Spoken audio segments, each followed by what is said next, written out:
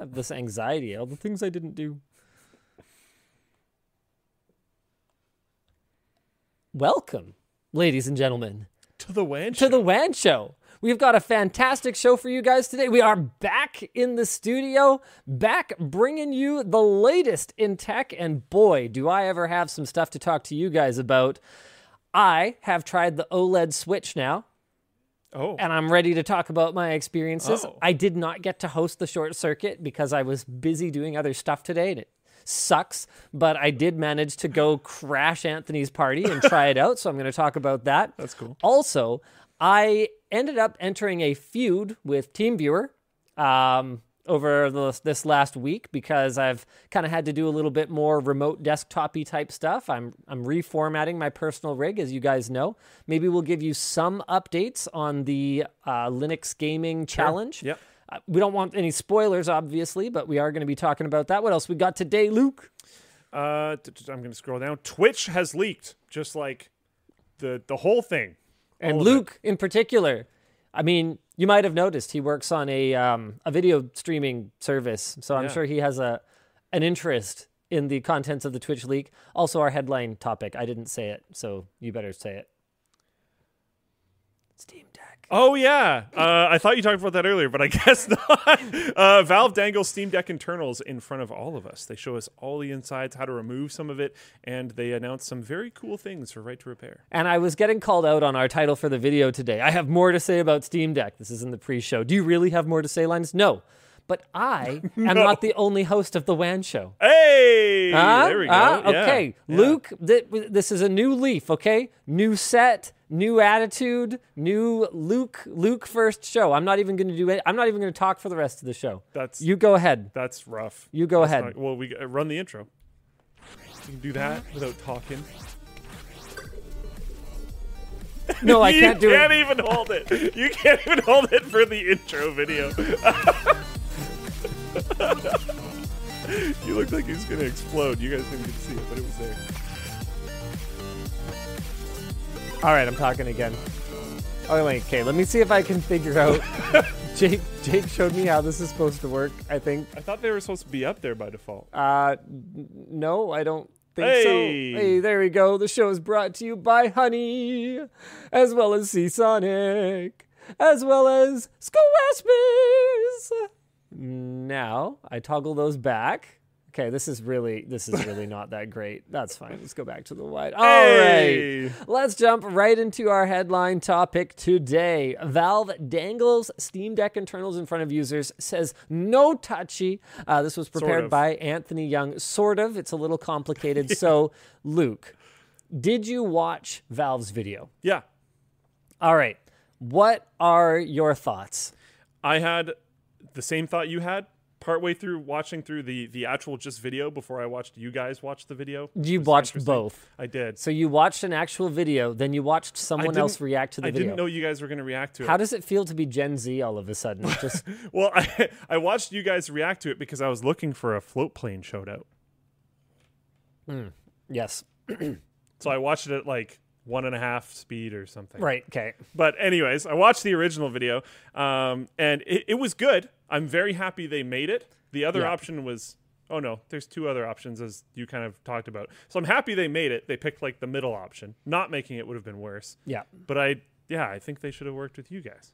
Yeah. And like for a lot of the same reasons. Like I'm watching it, we had the same we're going to unplug the battery and then the battery's randomly plugged back in. We're going to show like the thumbsticks out and then the thumbsticks are going to be back in randomly. It's just like, like the cutting was a little weird. But again, I really don't want to hammer on them too much for it because at least they made it at all. Now, here's something, though. I ended up getting called out in the comments under that video. I think I had a couple of people tweet at me saying, Linus, you didn't even understand, okay? It was, like, satirical. It's like the Portal sense of humor. And I'm sitting here going, no, it's not. No, I don't think so. And again, it wasn't a horrible video. No.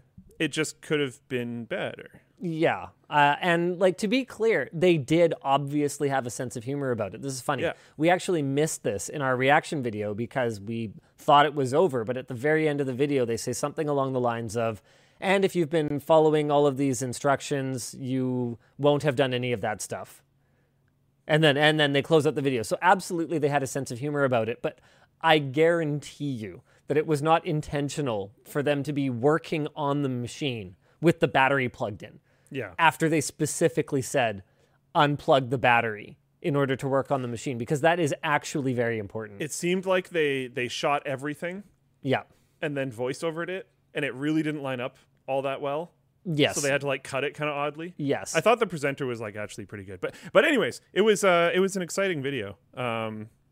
The him specifically calling out, and I heard it as well. He only really specified, I think it was the thumbsticks. Yeah. But any amount of like replaceable parts is going to be really cool, and especially the thumbsticks. Yeah. Because like, and I believe Anthony called this out, but thumbsticks on things like the Switch, like, oh my.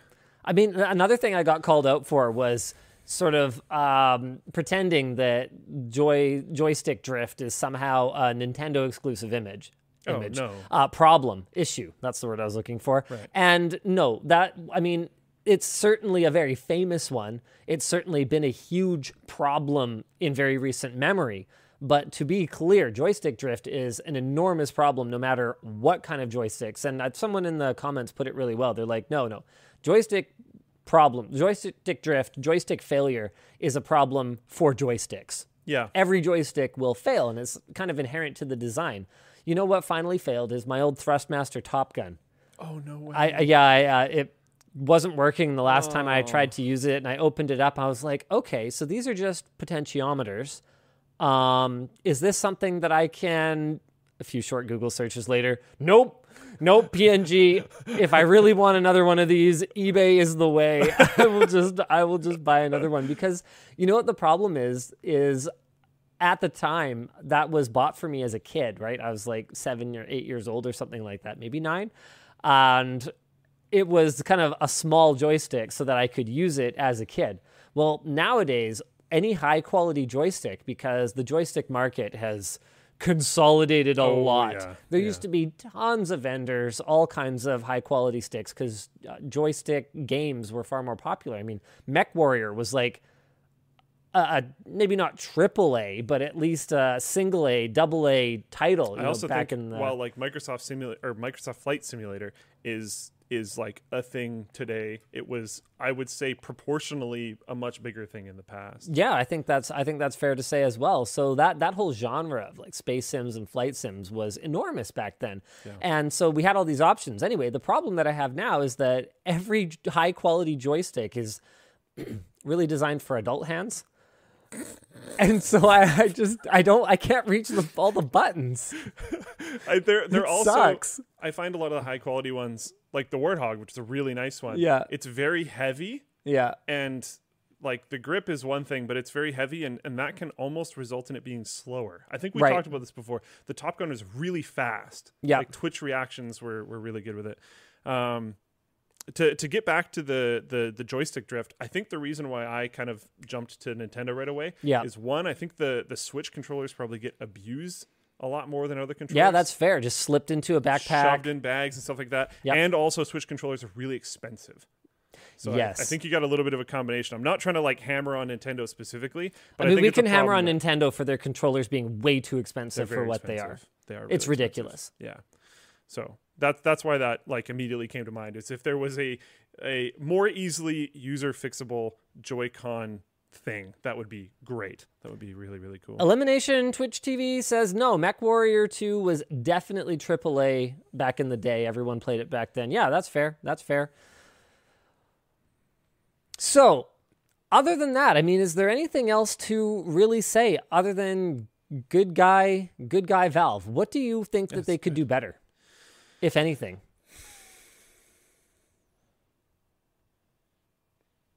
I'd like to know, and like maybe this can come down the line, but I'd like to know the full list of like replaceable hardware that they're going to be offering. You guys mentioned probably not the PCBs, whatever. I don't know, but I would like to know specifically what the offer actually is. Sure. I think that would be cool. And that's going to happen, because eventually they'll have to make them available somewhere, and then that's your list.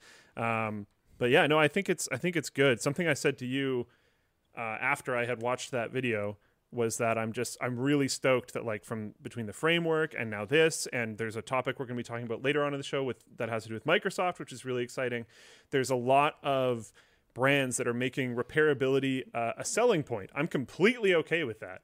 Right to repair and repairability are things that I am very happy to be sold to me, to be completely honest. Now, here's my challenge for Valve. I think they've done a really great job with the Steam Deck, so I don't really have anything to add to that. I think committing to replaceable components and designing it from the ground up to be more easily repairable is great. A+. Now take that philosophy and apply it to your other bloody products. I had an issue with an index controller a little while ago where what happened was definitely not my fault. Couldn't have been me, but one of the joysticks, like the topper of it, the actual joystick itself was no longer attached to the controller. Did you hit something? I mean, with the cut... Beat Saber? Luke, I'm trying to tell a story here. Okay, keep going. I don't remember. I didn't notice doing it. I don't remember doing it.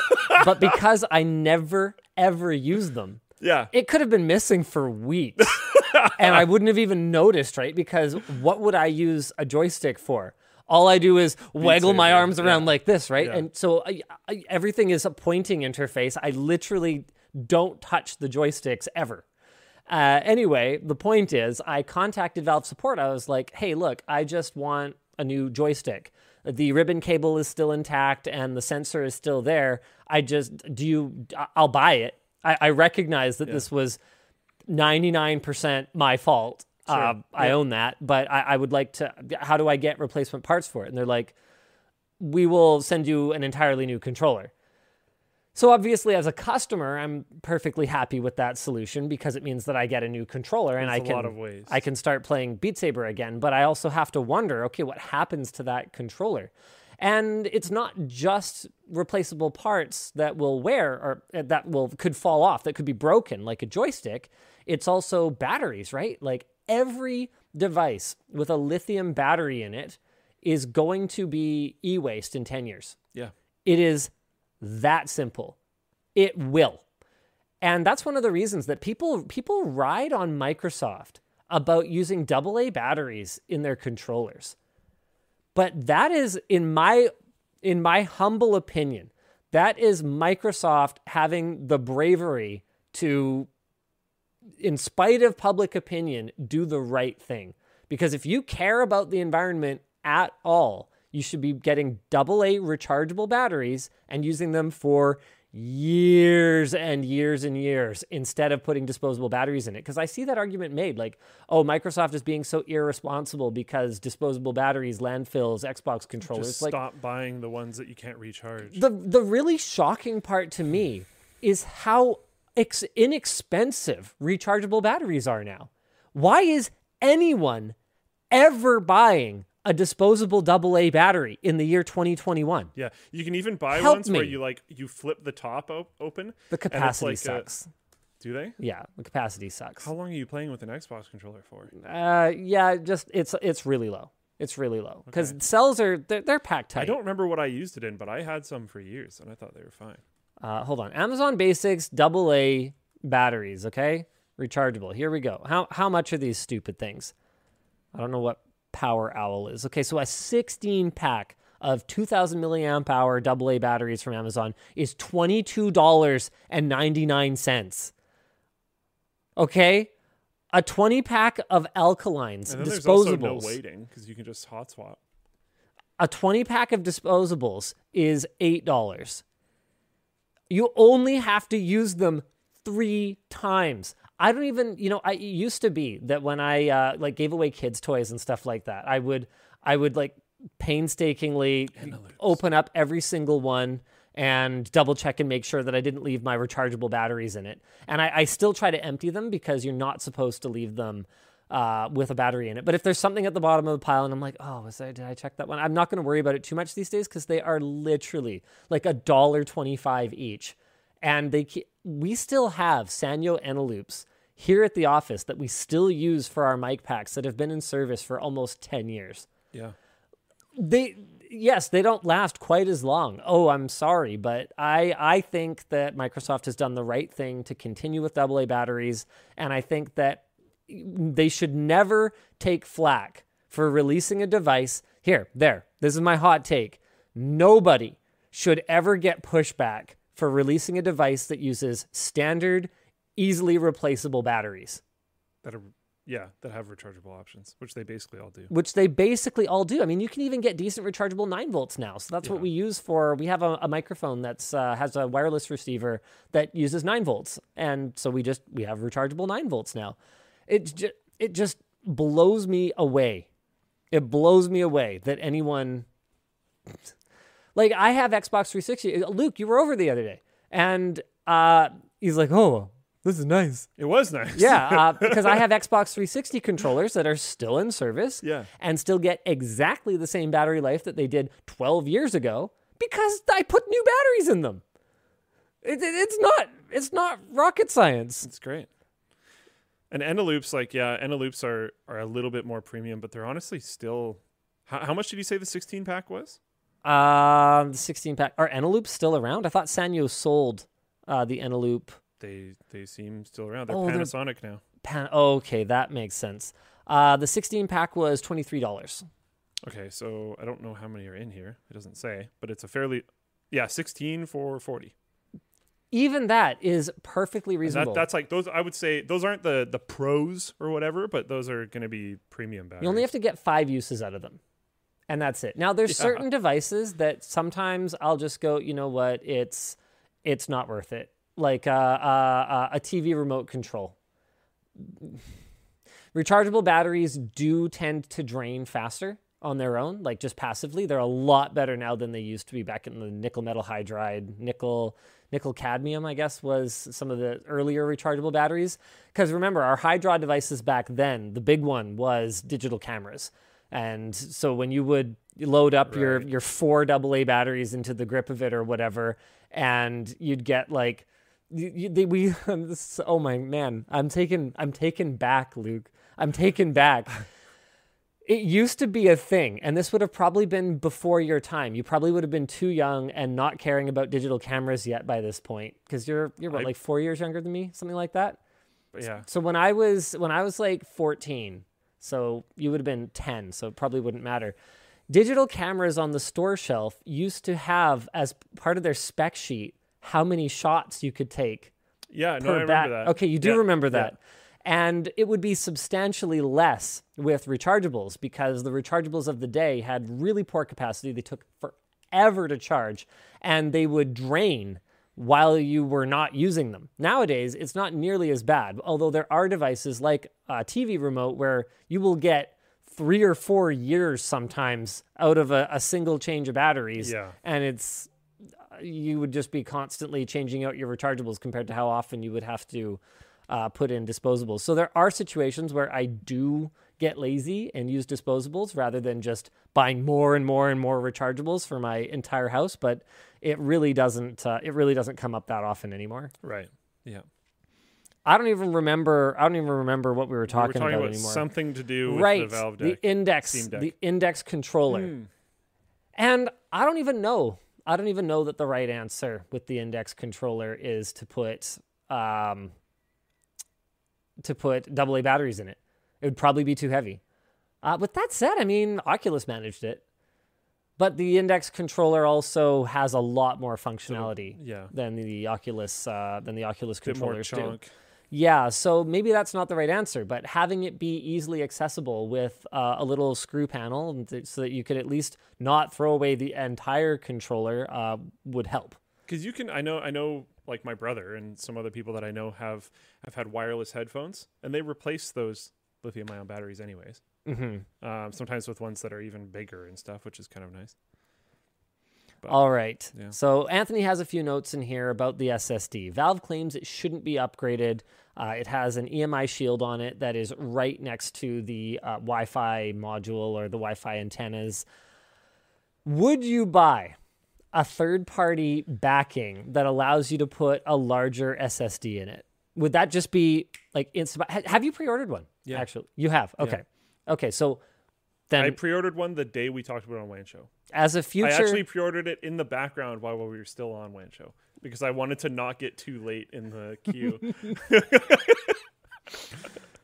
All right, I'll allow it. So then, okay, if someone makes something like that available, do you plan to buy it? Not immediately, because I would self-analyze my use case to see if I actually really needed 8 terabyte Steam Deck, anyone? But like, my games drive on my computer isn't even that full. I guess that's fair. You're mostly like a play a game and then move on kind of player, aren't you? Yeah, I guess that's fair. For most things, the things that I tend to go back to are usually like indie games that are tiny. Gondomar says, WTF, Luke bought something. It must be really good. Holy shiz. I'm pretty excited for the Steam Deck. I think it's going to be really cool. Now, I think that transitions us pretty well into our next topic here, which is obviously going to be getting you guys an update on the Linux Gaming Challenge. If you guys have been checking out the stories that I've been uploading on the LTT channel, there's a couple of little I didn't know that. Early teasers in there, but okay, without giving away too many spoilers, I think it's, we've both recorded we've at least got down what we're going to say in our, our pre-installation blurbs. Because the first video is going to be me sort of talking about the process of getting started. So it's like 500, 600 words, and I go through, I've got a rant about how utterly useless every, best Linux distro listicle is. Yeah. It's kind of hilarious. There's this one, man, this is going to be too many spoilers. I don't even care. Let's talk about it. I read through one where you're already ready for this. I know it. Under Ubuntu. Oh no. Okay. You've got that it's easy to use and beginner friendly and kind of a pain to set up. How can you have this is the same listicle, okay? It has pros, easy to use, beginner friendly, cons, kind of a pain to set up. Which one is it? I found a few YouTube videos that I wish I could remember the creator names from, because they're actually quite good. Mm-hmm. But what I found was more useful was if I was comparing two very specific DEs or two very specific distros. Now, that's another thing. It came down to like something more narrow. Everything's full of jargon. So you just said DE. Yeah. What is a DE? If I didn't know anything, if I didn't know enough about the modularity of Linux, for example, if I was really coming at this from a just normal gamer perspective, and people started talking about DEs, even if they didn't shorten it to DEs, even if they said desktop environment, you'd probably think it was the distro they were talking about. And to be fair, for most people, I would argue that when most people think about, say, Mint, they're just automatically mentally bundling in that you're using Cinnamon. I would argue that when most people are talking about Solus, they're thinking of Budgie. When they're talking about Ubuntu, they're thinking about GNOME. Like, yes, you can have other ones. A lot of these come packaged with other ones. Like, you can get Ubuntu Budgie. But like most people, if they just say Ubuntu, are probably talking about Ubuntu with GNOME. So the first bit is me sort of it ends up a little ranty because it's just ridiculous. Coming in as an absolute know-nothing. Honestly, I wouldn't be surprised if you immediately read one article and go, forget this. This is too much. Yeah, I think the distro and desktop environment selection process is probably too daunting alone for the average user. And so after that, I basically I talk about what the process was like for me. I run through what my plan is, and then we're going to cut to Luke. He talks through what his plan is, and then, I don't know if I told you this, but Anthony is going to listen to each of our plans.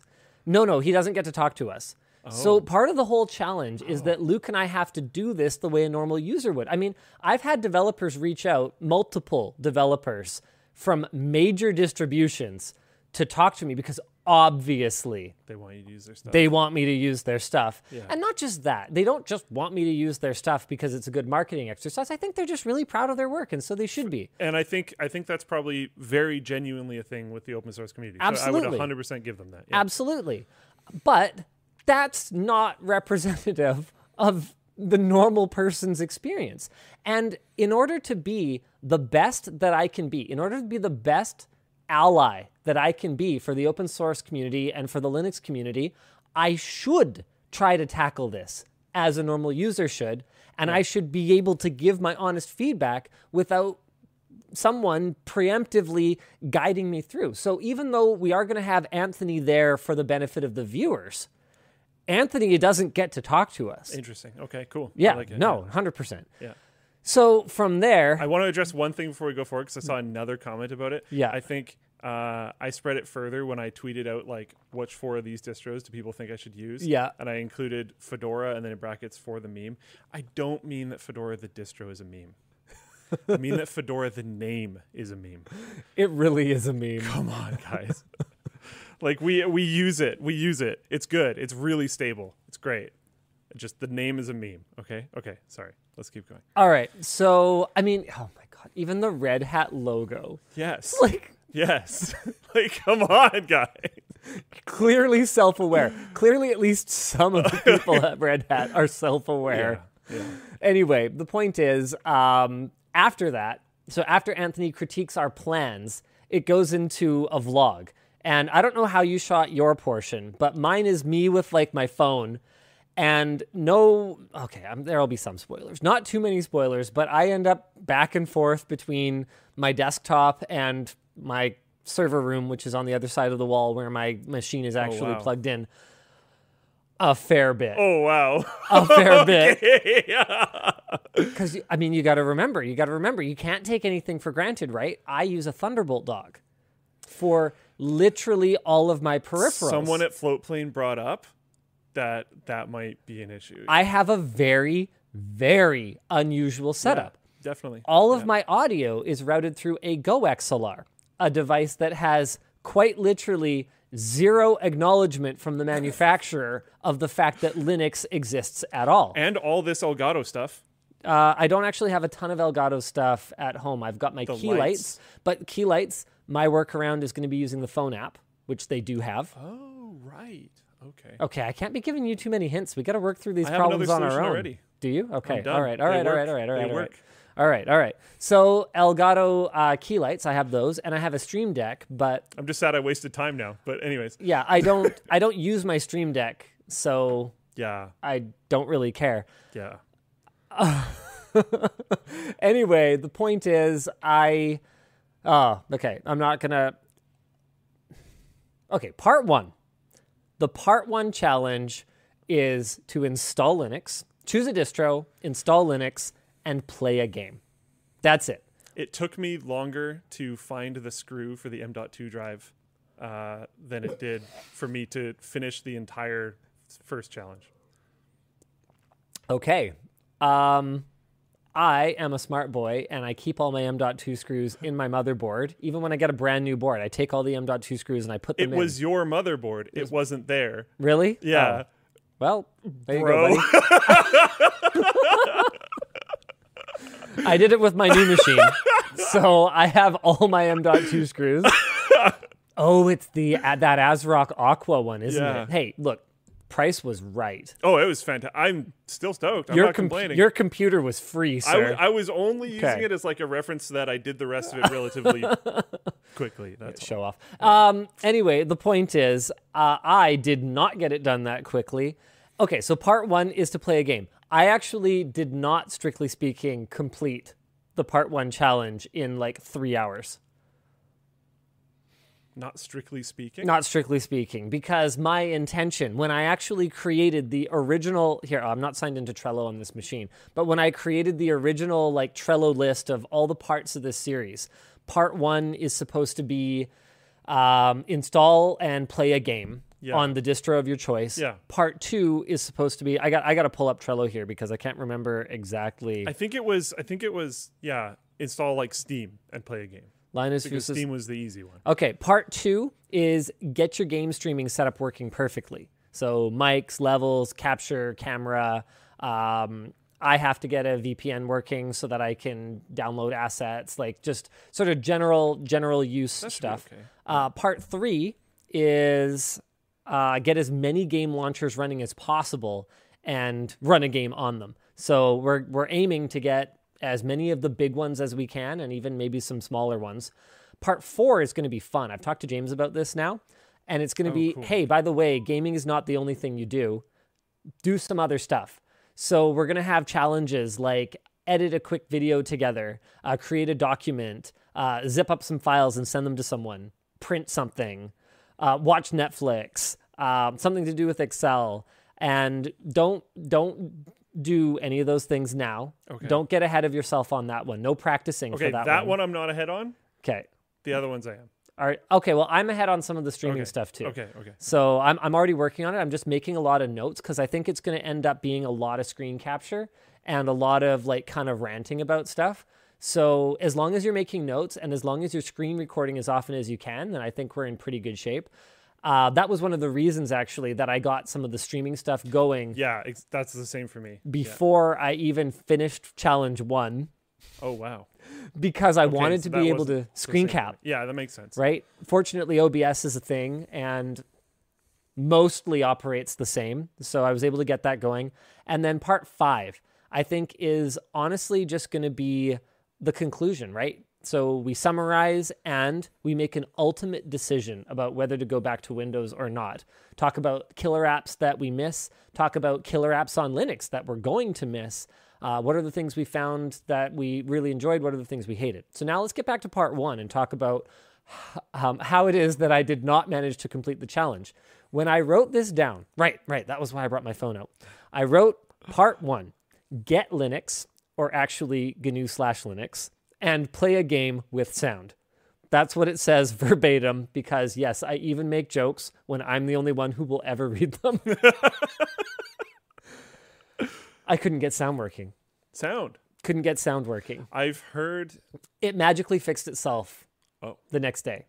I didn't do anything different. And I have screen capture of it not working, and then it magically works. I promise you I did nothing. And it's Linux, so it probably didn't update itself.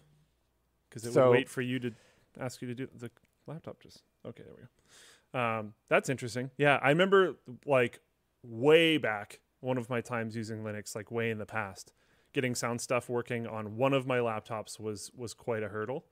But this time I just had to change the device. It was actually, I was pretty lucky. I had some challenges. Yeah. I had some challenges. Yeah. Okay, so tell me this at least. I've already got a killer app on the Linux side, by the way. Proprietary or open source NVIDIA driver? Proprietary. You went with the proprietary driver? Yeah. It's a piece of crap. Yes, it is. I'm struggling with it right now. It's kind of shocking. I haven't done enough of it, and I want to do a lot of documentation of it, actually, including some benchmarks that I want to throw in that I think might be kind of fun. I know it's not part of the challenge, but it might be interesting anyways. Of like the, am I pronouncing it? Navu? I don't know. The open source driver, sure. Whatever. So that one versus 470 versus 460, which are the two official right, drivers. Sure. But like I've had some issues for sure. Yeah. It just feels gross. Like, I don't know. Have you like thrown Windows around and done stuff like that? A little bit. I've noticed that compared to my Windows experience, things are a little bit more like... Yes. Yeah. Even with like, do you have the refresh rate fixed? I managed to get my refresh rate sorted out pretty quickly. That was one of the first things I did because I get triggered when my screen is running at 60 hertz these days. Yeah, it was really apparent. Yeah. I thought that was the whole problem at first. It felt worse. Like 60 hertz felt worse than 60 hertz. Yes. But now that I'm at 120, it's totally fine. What about G-Sync? I haven't verified that it's running. I have verified that it's running. Okay. But I cannot find a toggle if for whatever reason I wanted to turn it off. Interesting. So that's where I'm at on that. Because remember, like someone in the YouTube chat pointed out, and this is very true, my setup is super cutting edge and exotic in a lot of ways. Like G-Sync over HDMI is, you might think, yeah, G-Sync, that's not new technology, but G-Sync over HDMI only came up really in the last year or two. Yeah, you have quite a few unique challenges. And like, no joke. A year or two is not a long time if you don't have really excellent cooperation from the manufacturer to get something working in Linux. Yeah. Especially when it's super high end, because the priority for Linux in general, from my perception, is openness and sustainability, not like cutting edge gaming. And that's just that's just the way it is. So a lot of the cutting edge gaming stuff that I have and that I do is just not going to be a priority for most Linux developers. Now, the reason we're doing this challenge is that it's hopefully changing, and the Steam Deck is a big part of that. That's why we transitioned from talking about Steam Deck to this, because Steam Deck will be running Linux. Yeah. But it's going to take time. Another thing someone brought up is you're also running an NVIDIA GPU, right? Yeah. So we almost certainly would have had a easier time on both sides if we were running AMD GPUs. Yeah, possibly, but then I wouldn't be running G-Sync at all. Actually, I'm thinking, FreeSync over HDMI is a thing on that monitor. Oh, actually, I don't know. It's not the LG TV. It's Aorus's monitor. I have no idea how it behaves with FreeSync. Not sure. No idea. But yeah, there's a lot of differences when it comes down to hardware. I was even kind of wondering, like, I don't think a Titan RTX is like a super common card. No, but it's similar enough to the 2000 series. It's basically a 2080 Ti, which is basically a jacked up 2080. Like, I'm not actually expecting that to be a problem for me. I will tell you though, man, I don't know what it is. I think I attract misery sometimes. The first game I tried to play, I was like, I've really been enjoying Cave Story Plus. It's an older game. It's Linux native. It doesn't got a sound Linux bad. native client. First game I picked has issues with launching off to the side. Okay, so like part of the frame was cut off. Has issues with controller support. The sound wasn't working. And for whatever reason, this particular game, not every game, other ones are fine. Crosscode was fine. Broforce was fine. This particular game doesn't support cross-platform cloud saves on Steam. So I had no sound, couldn't see part of the frame, couldn't use my controller, and my save file was gone. So That was my very first Linux gaming experience on my new machines. I've definitely just ran set into up. the cross-platform cloud saves thing. That's unfortunate. That didn't really make it into my notes. Okay. Well, it's in Because- mine, so. Just for me, that wasn't like starting to game on Linux. That was specifically transferring from Windows to Linux, which I guess is part of it. But yeah, I don't know. Either way, first game I launched was FTL. Had none of those issues. Just didn't have my save. Yeah. So yeah, but it worked. Yeah. So, There's been a lot of have you tried another launcher? another launcher. Sorry, what do you mean by launcher? Like BNet, Origin. Oh, no, not yet. Yeah. I haven't even gotten as far as playing games with Proton yet. I've only put remember, first I put 3 hours into getting Cave Story running with no sound. I did manage to fix the off kilter rendering. Okay. I ran in Steam Big Picture mode. What I was trying to diagnose at the time was actually the controller support. I was like, Big Picture. Just solved it. Part of Big Picture's whole jam is, just making it super easy for controllers to work in Steam games and in the interface. So I figure, okay, if I go right into it from the interface, I think the controller issue ended up being kind of pebcac, and I was just kind of overwhelmed by all the other issues that had cropped up in this game. Like, I think I didn't select controller before trying to rebind my thing. Like, it's kind of a weird interface that game has. But anyway, it can be sometimes a little hard to differentiate between pebcac and the user experience just being pretty rough. Yeah, so I did solve the off-center thing with Steam Big Picture. It would go right dead center. And then I tried it again, not in Big Picture, and it was off to the right again. And then the next day when I came back and sound was working, it launched without Big Picture dead center. And I was like, okay. All right. Thank you. Game a little bit. Yeah, that's cool. Oh man, The launcher experience is interesting. That's all I'll say. Launcher experience. Okay, well, hey, I have that to look forward to. Make sure you're working on the challenges kind of one at a time, though, Luke. Otherwise, things are going to end up kind of sloppy. I only added one other launcher, to be fair. Okay, all right. And I was very curious. I haven't gamed on Linux at all before. Basically, every time I've installed it, it's been on a laptop, and it was for school. Right. So they were always for like software development or just like studying education, productivity stuff in general. Sure. Anyways. So is it Lutris? Yeah. Lutris is like super cool and very powerful. And I don't want to add too much more to it. Yeah. Okay. Fair enough. But I was very curious in like trying out Lutris because I've never tried it before. These are my notes for part 2 already, just to give you some idea. Whoa. I mean, honestly, I'm kind of getting worried my side's just be really boring. a lot of it's, well, maybe that'll be refreshing for the Linux community, because honestly, I can tell you right now, the Linux community is going to absolutely hate my part 1. They are going to hate it, and some of them will probably hate me, because you just, honestly, I couldn't write some of the stuff that happened to me. Yeah. Like I couldn't make it up. Truth was stranger than fiction. And the thing is, anytime I say anything, whether it's positive or whether it's negative, there's going to be a small subset of users who are going to say he's shilling for this or trashing that or whatever. He's got some agenda. He's got some hidden motivation, right?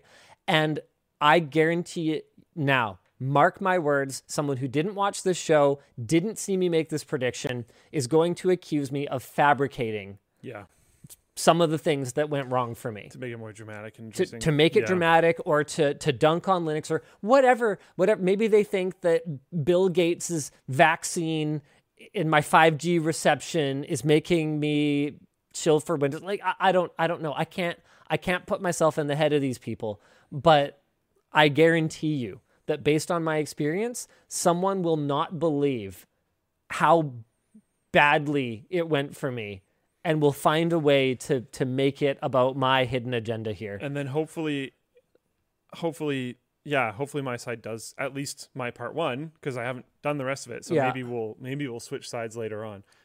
But hopefully my part 1 does contrast that, because the biggest problems that I had required sometimes slightly more than, but pretty much just a restart. Right. That was like pretty much it. I was surprised how much I have to restart on Windows or on Linux. On Linux, it's Windows has kind of fixed that now. There is some stuff you can get, like I don't remember exactly what it's called, but there's a live updating tool. Right. That makes it you don't have to restart. Yeah, I don't know. I was just surprised. Like I booted up and was just doing stuff like nothing with a brand new fresh image. It was like, hey, you need to restart your computer because like we did some stuff. Like, oh, really? Okay. I mean, I guess Windows does it all the time too. I guess I just don't notice because it just schedules it and then just like runs it in the middle of the night. We did some stuff like it did it automatically. Yeah. Okay, we're having a very different experience. I'll just say that much. Nothing happened automatically on my side, which was I mean that's just I haven't revealed what distro and desktop environment I'm using yet, but that is going to be part of it. This is great. So. Rich77, Linus, the Linux community is here to help, not slam a new user. We are here for you. That's Rich. Get it? Yeah. Like, yes, you know what? I'm sure that it's a minority of extremely toxic users. Just like any fan community, there's going to be a minority of really toxic users. There's a special kind of toxic gatekeeping that seems to go on in the Linux community. Absolutely. And you're going to get called out in this video. Sorry. There's a lot of extremes.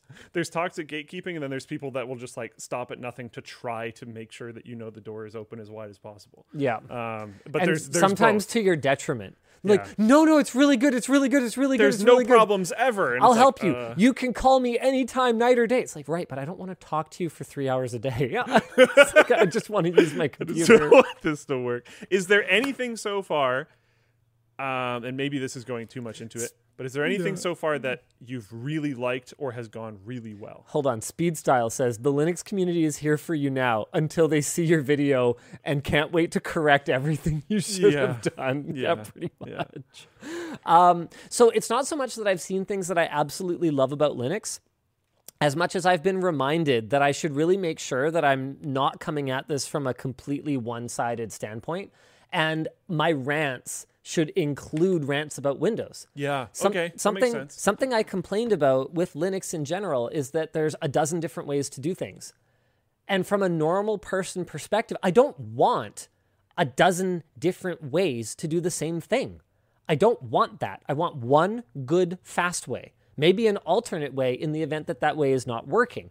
Like, looking at you, Finder, you know how you can't manually refresh the contents of a folder in Finder because it should just work? Yeah, it should, but sometimes it doesn't. It doesn't, yeah. And it needs a refresh button, Apple. Anyway, the point is, I pointed that out. I found something that drove me, really bananas.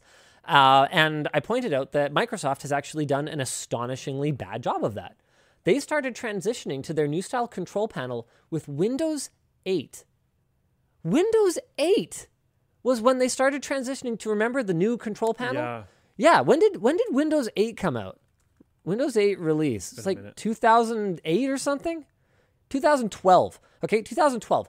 This was 9 years ago. 9 years ago, Windows came out with this new control panel.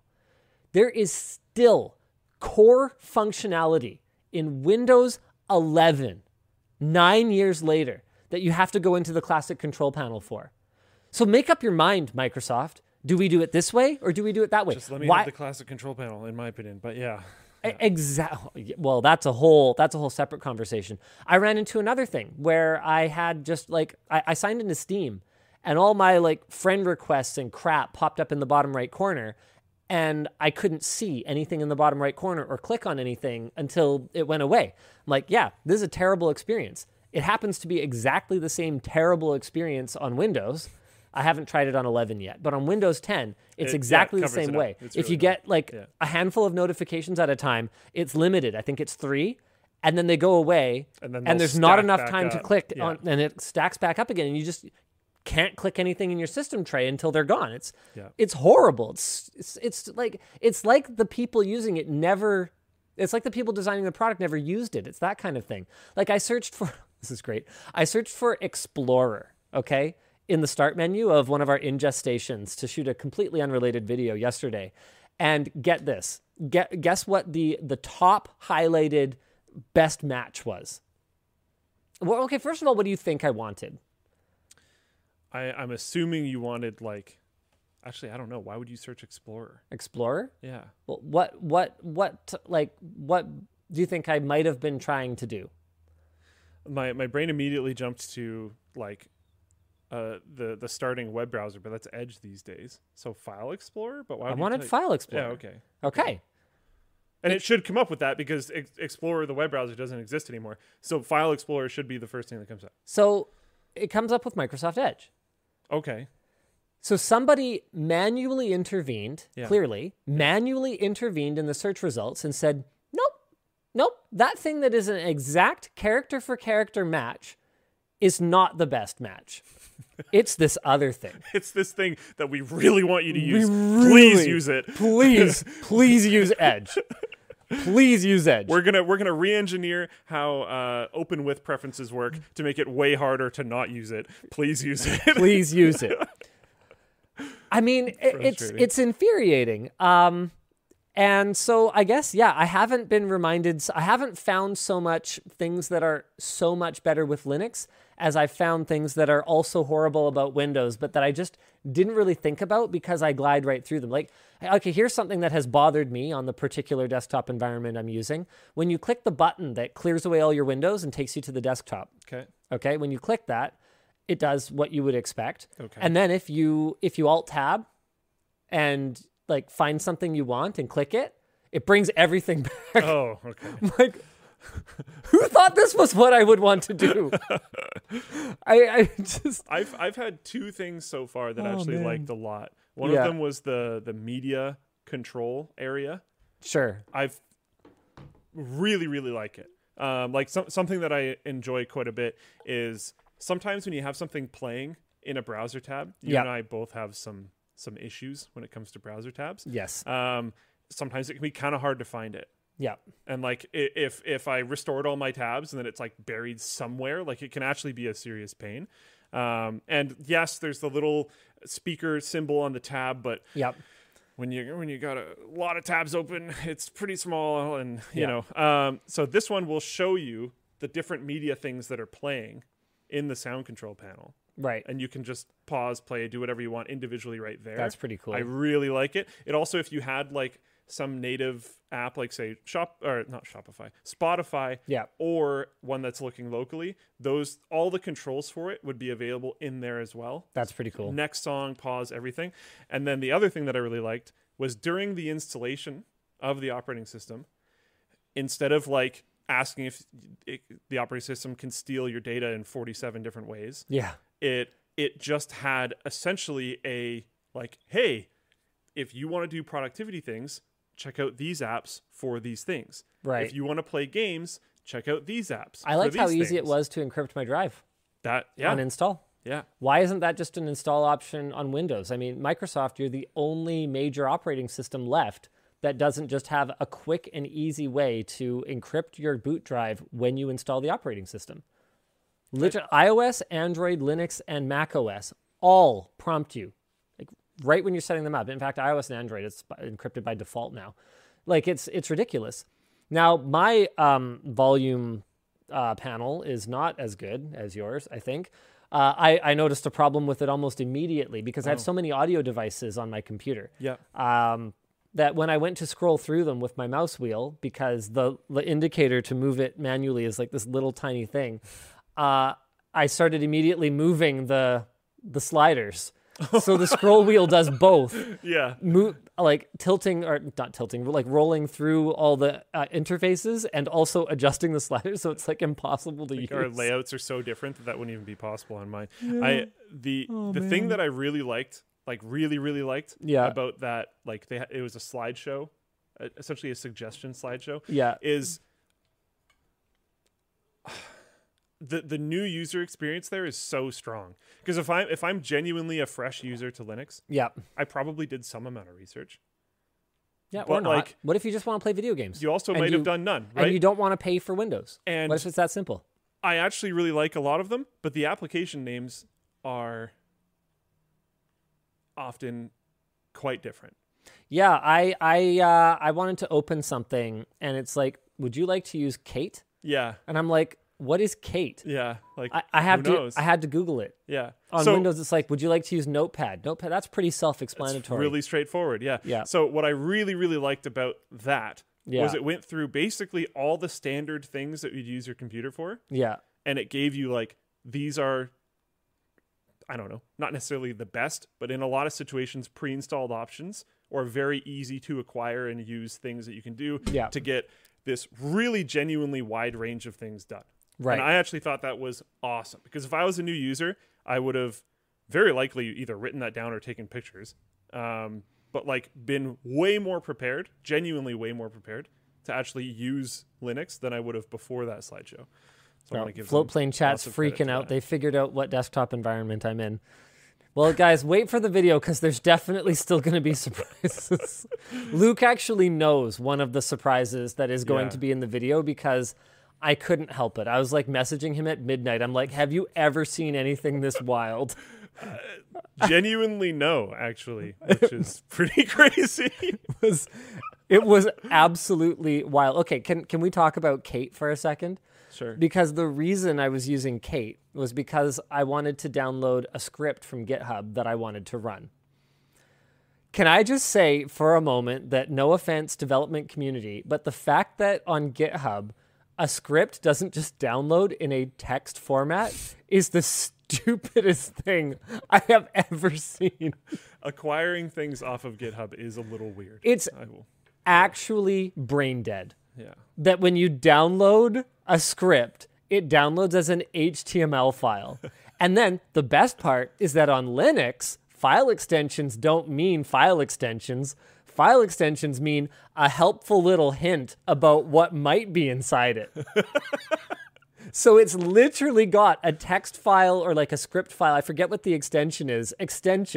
But when you try to actually run the script, it's like, this is an HTML file. I'm like, why is this an HTML file?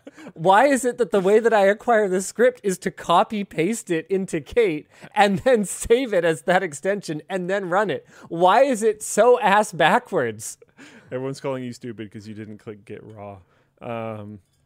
But it's one of those things that are it's a user experience thing, right? Like if you're very used to GitHub, yeah, it's not a big deal. But if you're a new user to GitHub, it is genuinely an odd experience to get things from GitHub. It is. Oh, that's great. So raw does. I still have to copy paste it.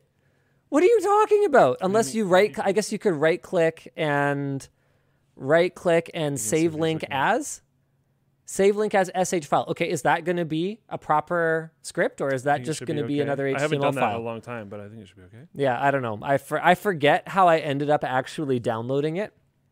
People are saying like, or curl, get the link, etc., etc. Yeah, sure. The problem with a lot of this stuff is you have to know. Yes.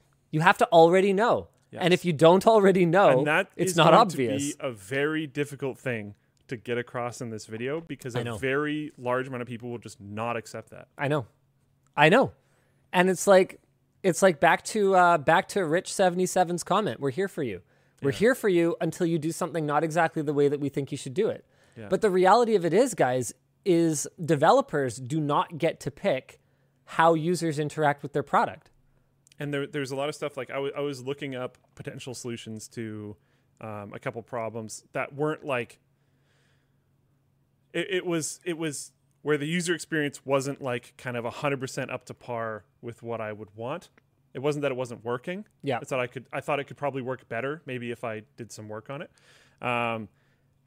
And through Googling, almost all of the solutions that I found were telling people to go. It's like, here's a link to the homepage of the wiki for this thing. Yeah.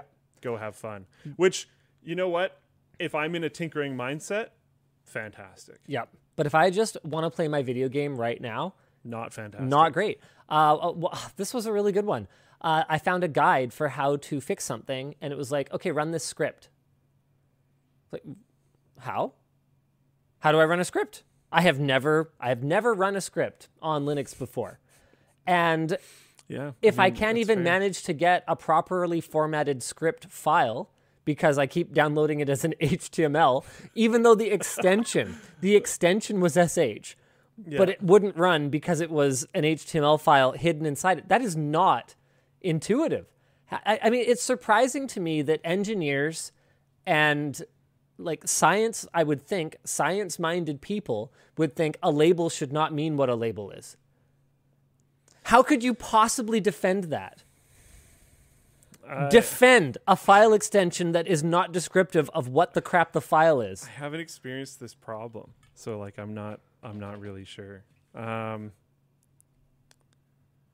LMAO making me facepalm. There's a lot of comments like that. There's a lot of comments that are like RTFM, and it's like, yeah, but the whole point of what we're currently analyzing is the new user experience, and people don't want to have to sit down and bust out the manual when they use a new thing. Yeah. And it's way better these days.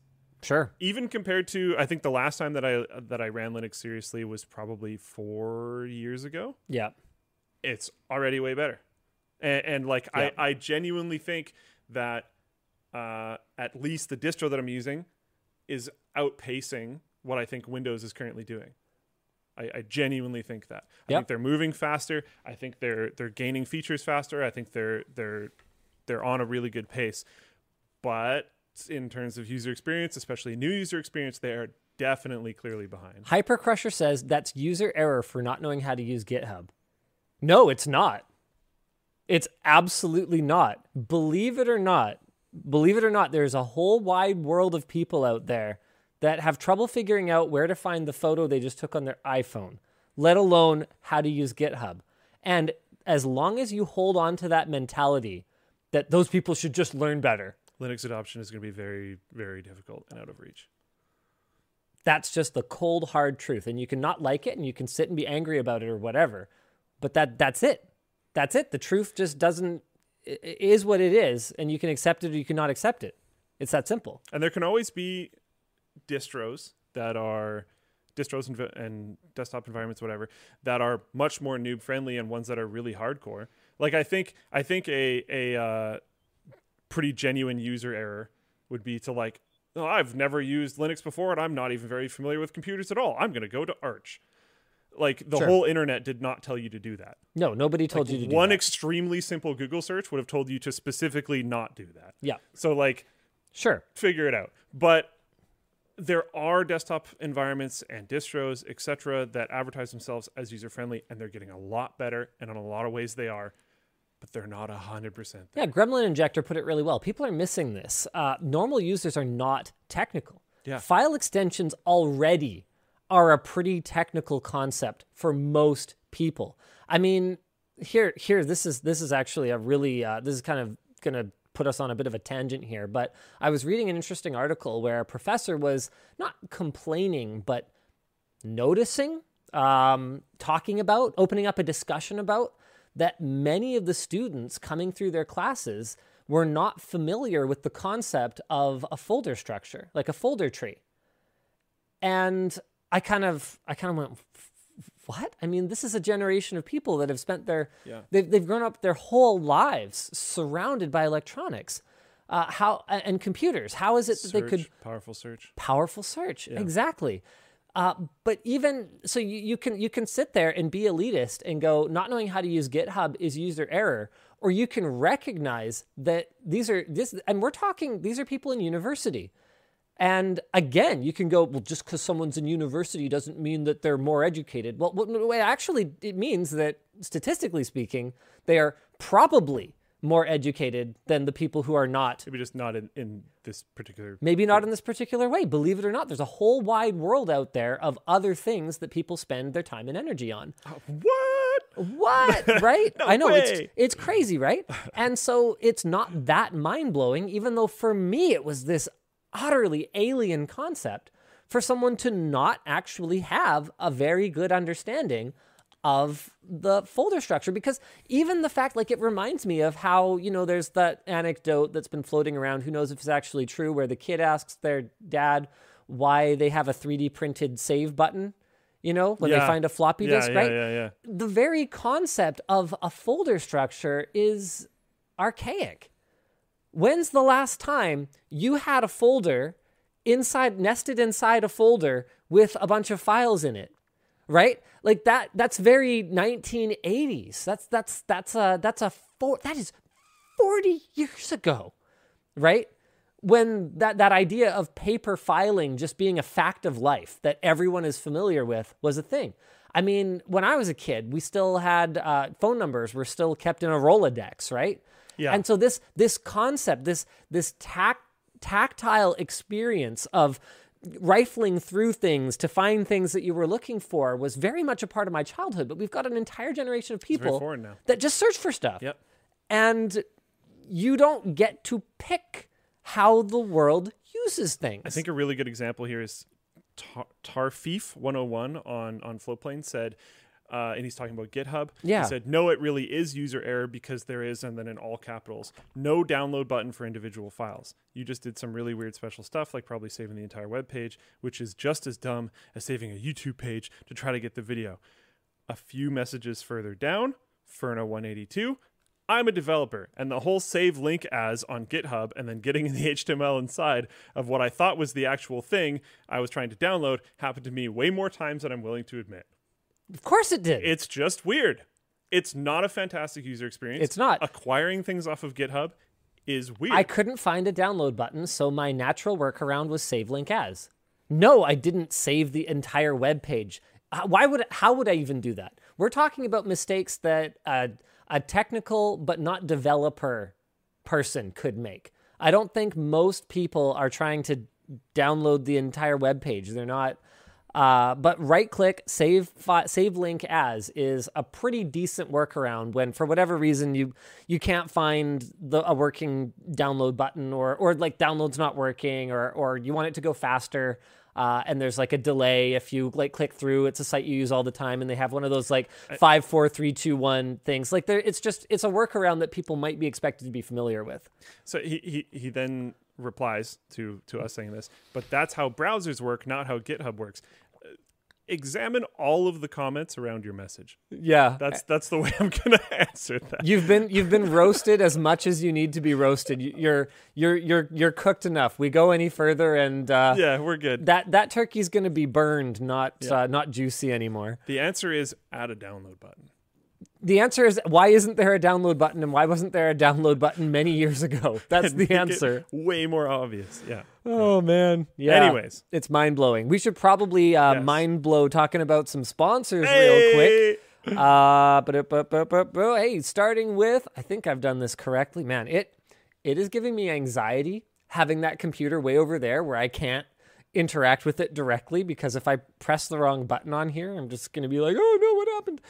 Thanks to Honey for sponsoring this video. Honey is the free shopping tool that searches for the best promo codes whenever you shop online at supported sites. Honey helps you save money when you buy things when you're already shopping anyway, so there's really no downside. Whether it's shoes, video games, tools, computer parts, you name it, Honey works on tons of your favorite sites.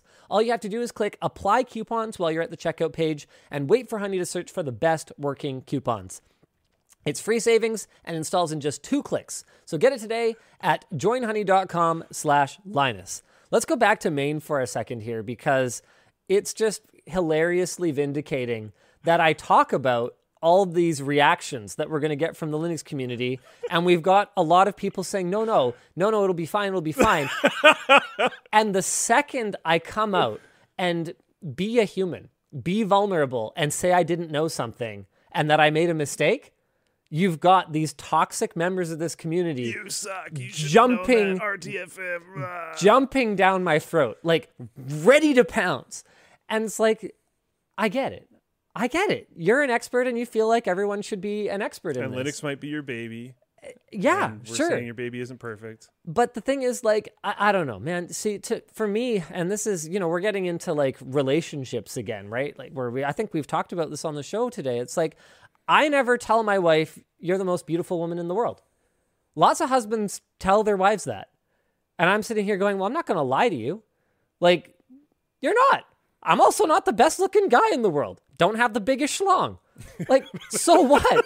But so what? The package. You're Asian. You don't even need me to have the biggest schlong. Okay. That's not... The fitment is fantastic. Yeah, see? Right. The margins here are amazing. What I'll say is, it seems like we were built for each other. So the point is that if you love something, I feel like you should be able to be honest with it.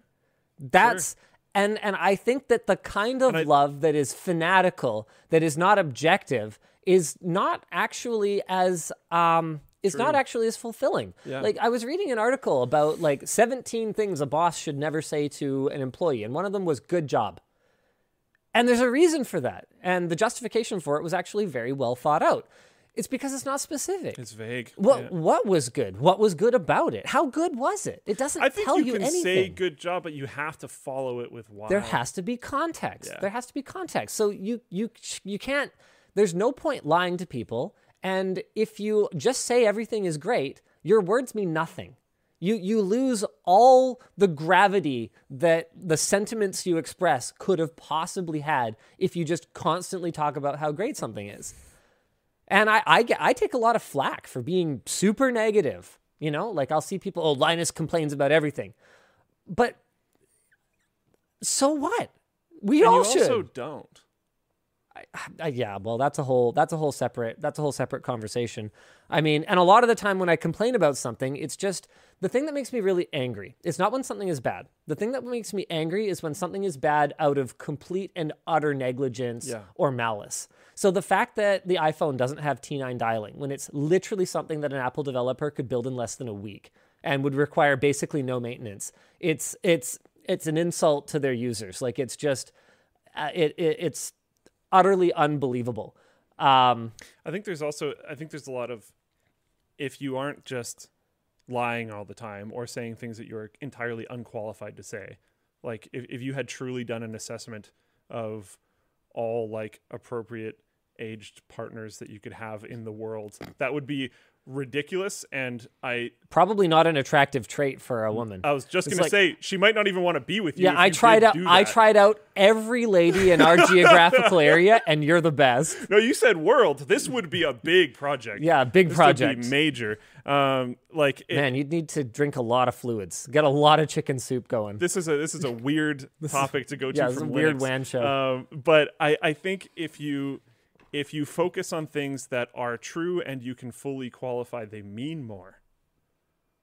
Because there's that whole concept where you ask your partner if you look good in something, and then they say yes, and you go, ugh, and you go ask your buddy, because you might get you're worried that the response from your partner is colored, right? Yep. It's rose tinted glasses, yep. Whatever. So if you are more straight up honest and clear and objective, then those compliments mean more because you know Absolutely. They're legit. I think there's value to that. For better or for worse, my wife knows that if she makes food that isn't very good tasting, I'll tell her, because she's the kind of person who genuinely cares about self-improvement. And in the same way, and she probably doesn't want to waste her time. If she's cooking food for you, she's going to want to cook something that... If I set up, vice versa, hopefully. So let's talk about one of my jobs around the house. If I set up the universal remote for our media system, and it's in a way that she can't, it's annoying. It's annoying to use, or it takes too long, or whatever else. She's not going to just, grin and bear it quietly. Exactly. She's going to tell me so that I can fix it, because we want to improve each other's lives. More overall and deeper appreciation. We're in it to win it, right? We're on the same team. So you have to be able to be honest with each other. Luke, please don't make this worse. Sorry, dude. This is so great. NH4X4 Tracker says, most people don't care about T9. Here's another comment a little bit further down. Thorium220 says, I started using T9 dialing on Android because Linus mentioned it in a video. Thanks, mate. This is great. Most people don't understand what it is. That's why they don't think it's amazing. That is the only reason to not think it's amazing. It is actually the fastest way to dial a phone number, hands down. Other than if you have your 9 favorites or whatever and you just hold one button. That is the only way that I can think of that could be faster. Just makes me very, very angry. Very angry. That's not the best example of something that is just sort of utter negligence that it's not included. I think probably a better example would be something like accessibility and right to repair. Like hiding screws under a sticker that is destroyed when you remove it over absolutely nothing, is far more hostile to the user than not having a feature that I personally think is great, and so do a lot of people. Let's go ahead and get into our next sponsor here. I swear to you, I'm gonna get through these sponsors. Thank you, Seasonic, for sponsoring today's very strange WAN show. The Seasonic Prime Ultra Titanium series features super high efficiency with their 80+ titanium rating. They're fully modular. They feature hybrid fan controls, so you can control your overall fan noise. And when the fan does spin up, it's got a fluid dynamic bearing, so it's going to last a real long time. They boast up to a 50,000 hour life expectancy along with a 12-year warranty, and you can check out Seasonic's power supplies at the link down below on Seasonic's website or on Amazon, also at the link below. Finally, the show is brought to you by Squarespace. Hey, we use Squarespace. We use it all the time. Both LinusMediaGroup.com and LTXExpo.com were built quickly using Squarespace because we didn't have a lot of time and a lot of know-how when it came to building websites, especially when we built those ones. Squarespace's all-in-one platform makes it easy to get your website up and running quickly, though, and you can choose from tons of different templates with exactly the functionality and exactly the look that's right for you. If you need help, Squarespace offers webinars. They've got a full series of help guides, or you can contact their support team 24/7 to help you build your site. So go to squarespace.com/WAN and you can get 10% off today. What else do we want to talk about today? I feel like we got a little bit derailed. There's someone in the Floatplane chat asking for help finding a file in Ubuntu GNOME File Explorer. I find that very funny, but let's continue. Good guy Microsoft Funny timing for that topic. What Microsoft? Sorry? Good guy Microsoft. Oh, yeah, sure. Microsoft agrees to independent third-party study looking at right to repair. I will also point out that a lot of Floatplane people pointed out that it's very funny that one of the difficulties that you've been having with Linux is GitHub, because Microsoft owns GitHub. That is quite entertaining. Well, okay, to be clear, I didn't say it was an issue with Linux. So my issue with Linux was that it wasn't obvious where to like put a script to run it. Right. Yeah. Would you have needed that script on Windows? No. It's part of the experience. Okay, I guess that's fair. I would argue like finding scripts online to do things for you is probably part of the experience. Yeah, it shouldn't be.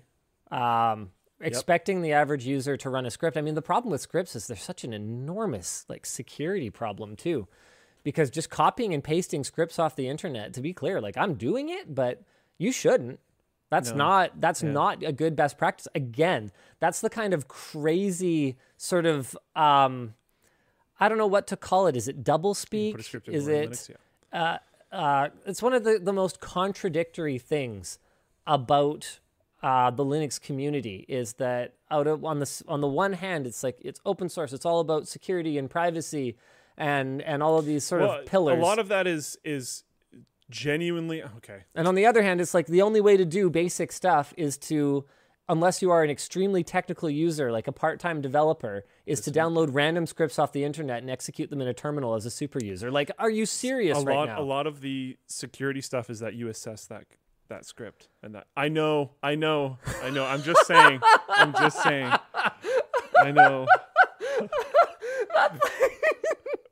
That's like saying the safest car is the one that you just build yourself. Like most people shouldn't build a car. Like, like I don't want to spoil this too much. Oh no! But just for some context, remember the screenshot I sent you? No, I'm sorry. You're supposed to be a security professional. Every user should be a digital security professional. Oh no. They're gonna hate us so much. It's gonna be a problem. I'm trying. Honestly, my experience so far has been pretty clean. Oh my goodness. Remember when you sent me the videos of the problem? Yeah. And I sent you the screenshot back? Yeah, yes. So they're expecting you to read all that. I know. The funny part is you saw how far I scrolled through that, right? Like, there's a lot, but they're expecting you to read it. That's like literally I forget if it made it all the way to the Supreme Court, but like literally the American judicial system has decided that EULAs are not enforceable because nobody reads anything that long. And that includes agreeing to things when you're executing a script. In basically any scenario. A lot of people too long didn't read, even if it's only a few lines. And sometimes it's a lot more than a few lines. So I don't know. Anyways, good guy Microsoft. This has nothing to do with Linux. Microsoft is taking concrete steps to facilitate independent repair of its devices following pressure from shareholders. This comes after months of negotiations started in June when investor advocacy nonprofit As You Sow filed a shareholder resolution in regards to right to repair and environmental concerns. Microsoft will study how increasing access to parts and info can reduce contributions to climate change and e-waste, which does, I will say, sound like a very new Microsoft thing. That sounds like something new Microsoft would do, so it's kind of in line. Yeah, that sounds like something that new Microsoft probably should have figured out in 2 seconds instead of spending months on it and needing an independent third-party commission. I agree. Let's talk about all the wasted resources of a third-party investigation being done when you could just do the right thing immediately. I'm sure they could figure it out. I'm sure they could call Lewis one time. And Lewis would happily get there like immediately and walk through how they could do all of this. I'm pretty sure that they could sit and turn off the TV and for like 4 seconds sit and think. And they could probably come out. I don't think they have to talk to Lewis about this. Should things be easier for end users to repair? Well, hold on. I'm thinking.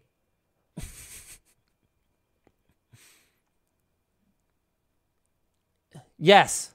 Yeah. I did it. I guess I was giving them too much credit. I got there. Reading this line in particular, will study how increasing access to parts and info can reduce contributions to climate change and e-waste. Yeah, like just get over it. It will do that. Thanks. Just Remember, this is the start same. increasing the info. And this is the same company for whom an iFixit repairability score of 2 is considered a win. Okay. I mean, we really like the maybe we should change it from good guy Microsoft to like hopefully finally getting close Microsoft. It's amazing to me. And I mean, this is one of those funny things because maybe, again, I'm just being a right to repair elitist, assuming that other people have put the kind of thought into this that I have. And maybe it just isn't obvious to other people. This is not the same. Because this is a company that's probably got, pound for pound, more genius level intellects on staff than almost any organization on earth other than, like Mensa, right? Like we're talking about, you have to be a genius to be a member of Mensa, don't you? I don't know. I mean, I've never looked into membership. I assumed I'm not genius enough. The point is that this is an organization that has enough smart people in it that I'm not inclined to give a lot of credit for them investigating this because there's absolutely no way. Yeah. Sorry, I changed gears here. No, I was trying to play devil's advocate. Okay, it's possible that just because they're genius level intellects, that doesn't mean that they've given any thought to this whatsoever. The issue, though, is that companies like Microsoft and like Apple are clearly putting so much thought into making repairs more difficult that they couldn't possibly have made those decisions without also examining the alternative. If I can try to jump on the devil's advocate side of things, I could say that there's whatever started it probably set a pretty significant amount of momentum. And it's been difficult to kind of gear change, and there's been no real kick to actually start that gear change. And then lately, there's been much more of a kick. Well, let's hope. Let's hope we can keep some momentum here. I'm hoping that's it. We have not talked about the Twitch leak yet. Okay. How are we this far into the show and we have not? Okay, we also, oh my goodness, this is madness. We haven't even talked about how toques are back in stock, ladies and gentlemen. We've got new color. Wow, did I make exactly the same face? That looks like a palette swap. Look at this. Is that or is that not exactly the same picture? Hold on. It's not. The hair's slightly different. That is actually a different picture. That's kind of amazing. Anyway, the dark aqua is here. We got gray. We got a blue now. I don't know if I've ever seen any store that has as many pictures for products as the LTT store. You know what's the crazy part about that is that it's not even that much work. No. Like, it's a lot of work, and it does cost us money, but it's not such a crazy amount of work that I think, large organizations couldn't just do it. A few more, yeah. Yeah, it doesn't seem that complicated. Anyway, they're $19.99. The construction quality issues were fixed. If you have one from last year, you will hear from us. We'll be reaching out to all previous buyers in the next week or so, and you will either get a new fixed toque or you will get a refund if you've had the issue and you haven't yet reached out to us. So we'll get it all sorted out. There are thousands of you. Please give our support team some time to work through everything, but we will get this resolved for everyone. We take all this kind of stuff extremely seriously. For those of you who are wondering, no, we did not throw away the compromised inventory. We actually had it reworked locally, so we did not waste any beanies. That's cool. They were all fixed and then like just repacked because they're still new. Cool. So yeah, we're getting everything sorted out. All right, let's talk about Twitch. Twitch leaked the whole thing, source code, creator compensation. Apparently there could be more coming. I saw that. Apparently this is part 1. Yeah, I don't even like at this point know what else is there. What else is going to be a bunch of ISOs of like people's computers. I have no idea because it's a lot. It's the source code. It's a lot. Not all, but a very significant amount of creator compensation. I believe it goes down to like 10,000 creators or something. Mm-hmm. It's like 1% because there's an insane amount of Twitch. Am I the top 1% then? Because I think my information was leaked. Yeah. Nice, I am the 1%. I think that's what it is. I'm not entirely certain. I mean, I became a top 1% OnlyFans creator in like 2 hours. Heck yeah! So dude. that was pretty fun.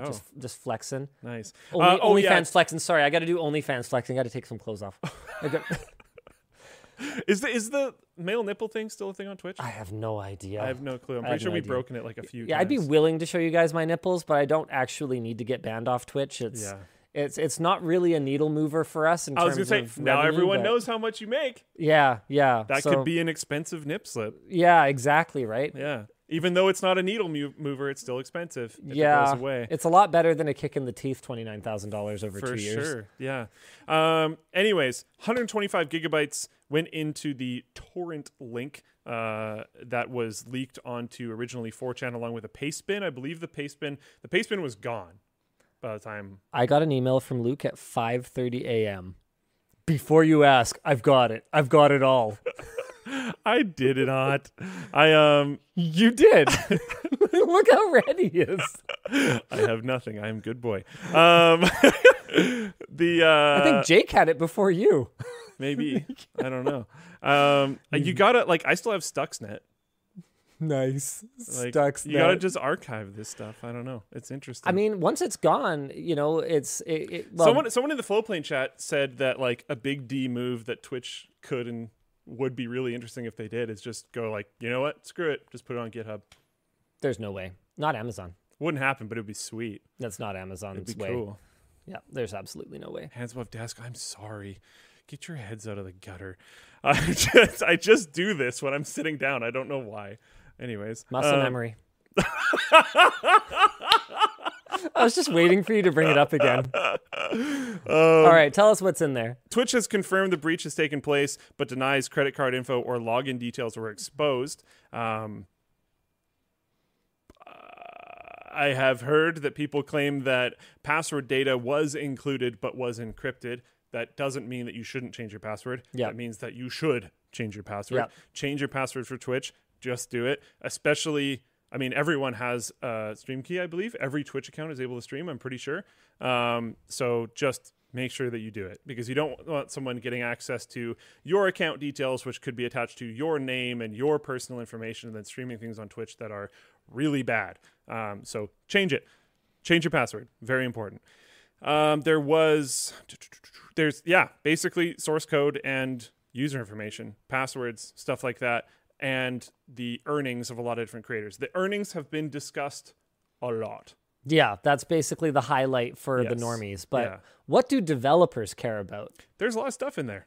Twitch does a lot of things. Yeah, like what? Lots of stuff. I just want to know what the things the developers find interesting are. Lots Luke. of things. There's if you think about YouTube or Twitch, there's things that would be valuable to developers if they leaked out.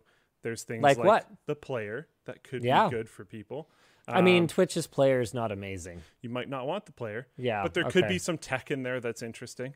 There's also pipeline improvements in terms of moving data, because one of the things, especially for YouTube, is incredibly good at this. YouTube is so good at this that I've talked to people that work at competitors that have said that they never want to try to genuinely compete with YouTube in the VOD space. They might have VOD availability, but they don't want to try to compete with them on the VOD space because their pipeline and data science essentially is so far beyond that they'll never get as efficient, and that's the battle.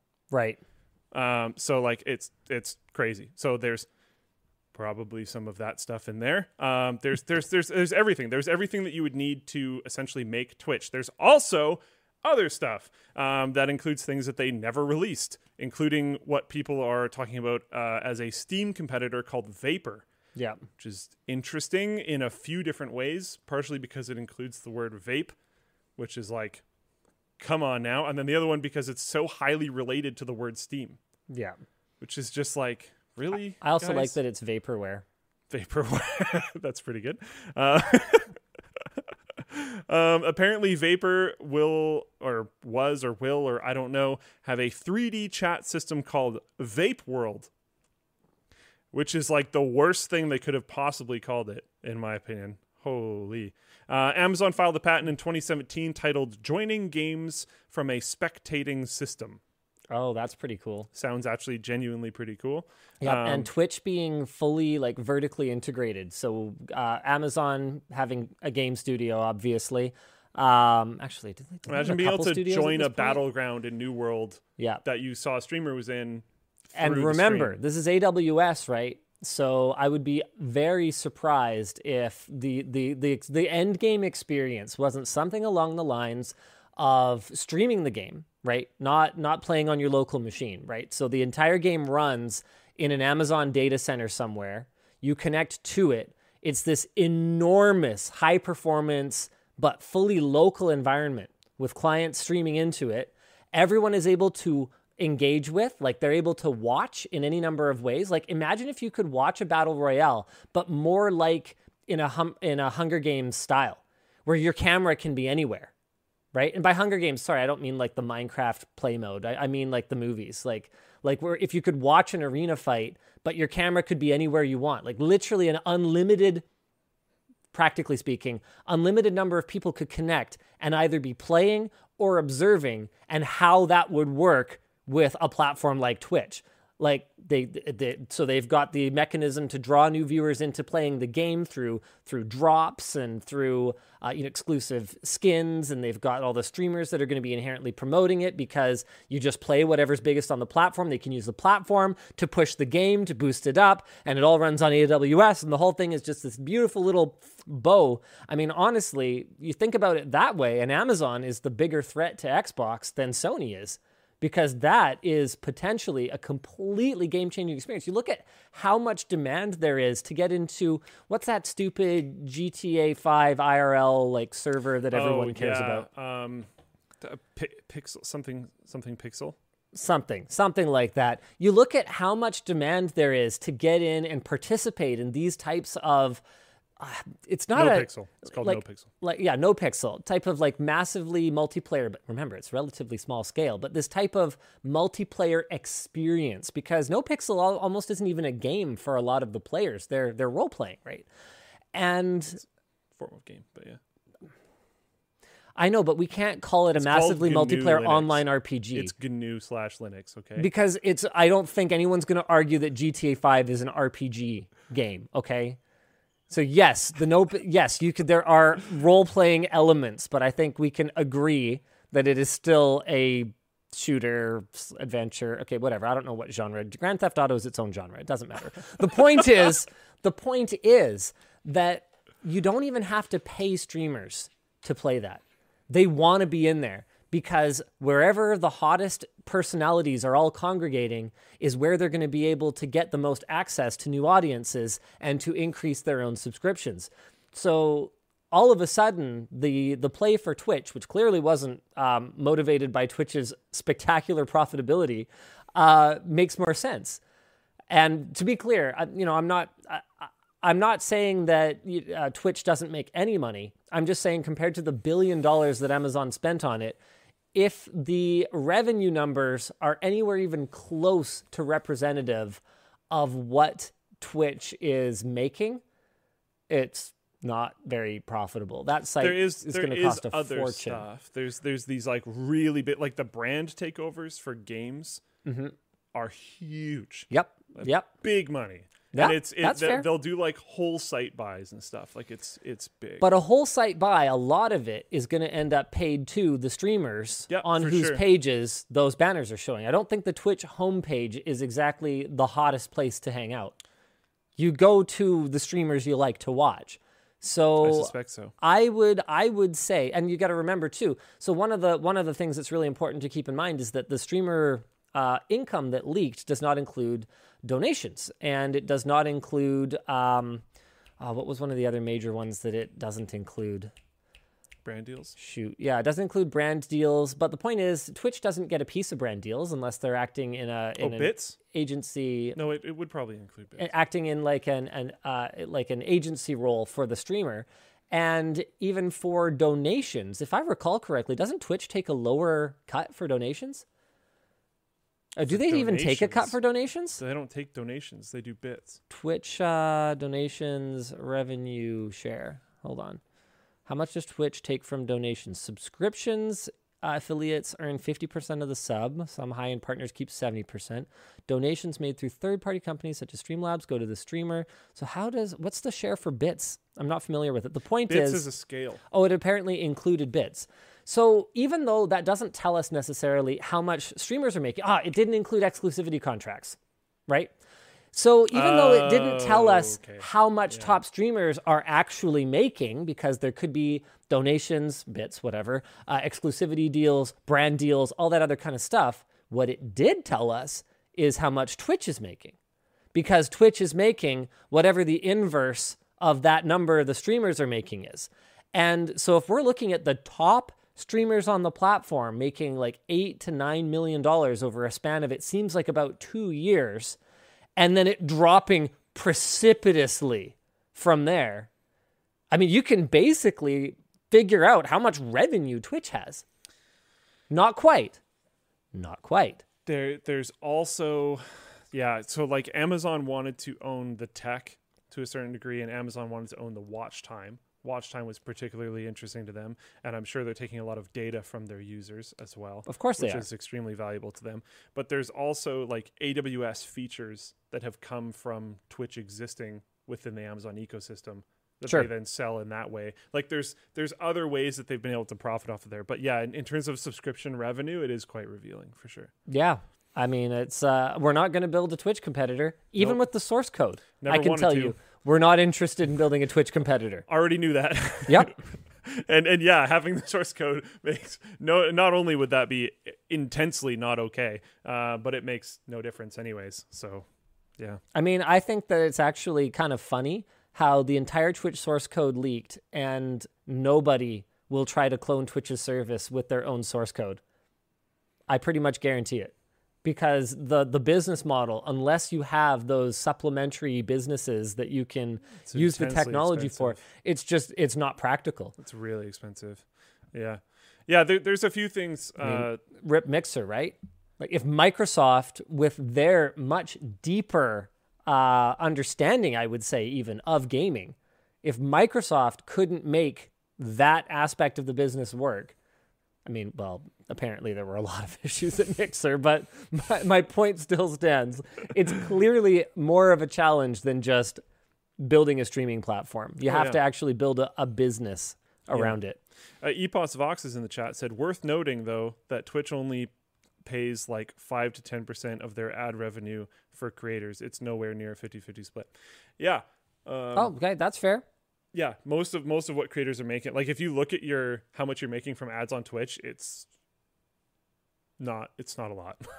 A lot of it's going to be subs. A lot of it's also going to be donations. Donations are huge. Like if you thought you just learned how much these streamers are actually taking away, you're woefully mistaken. But I can also tell you that ads CPMs compared to user donations is not. Nothing. I think ads are a very small part of this equation. Ads are not going to be the game changer that you might think that they would be. Remember, like website banner ads are that's a pretty Web 1.0 way to make money. Now Twitch, because they've got this super dialed in audience, is going to be able to demand more than some random. And Twitch also facilitates a lot of like, like every major FPS player is going to play this new game that came out. We're going to be the in-between between you and all these streamers. Yeah. And it's going to be this huge Absolutely. Genuinely massive amounts of money transferring hands. Yes. Because they're buying out, like I said, like every major gamer. Yeah. Even non-FPS gamers, like everyone on Twitch is going to be playing. I think Apex was one of them. Right. There's been a lot of games that are like that had like essentially no marketing, but on launch dates, like every Twitch person is playing it, and they're paid to play it because they're like, we're going to be playing this game from exactly this time to exactly this time, and then going back to regular content. It's like, oh, okay. Widgie Ains says, Microsoft understands gaming.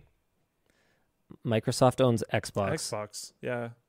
Microsoft pioneered cross-platform licenses for games. That's a pretty understands gamers and understands gaming move right there. Yeah, they don't get everything right, 100%. Definitely not. Definitely not. But they're definitely not complete idiots when it comes to engaging with the gaming community.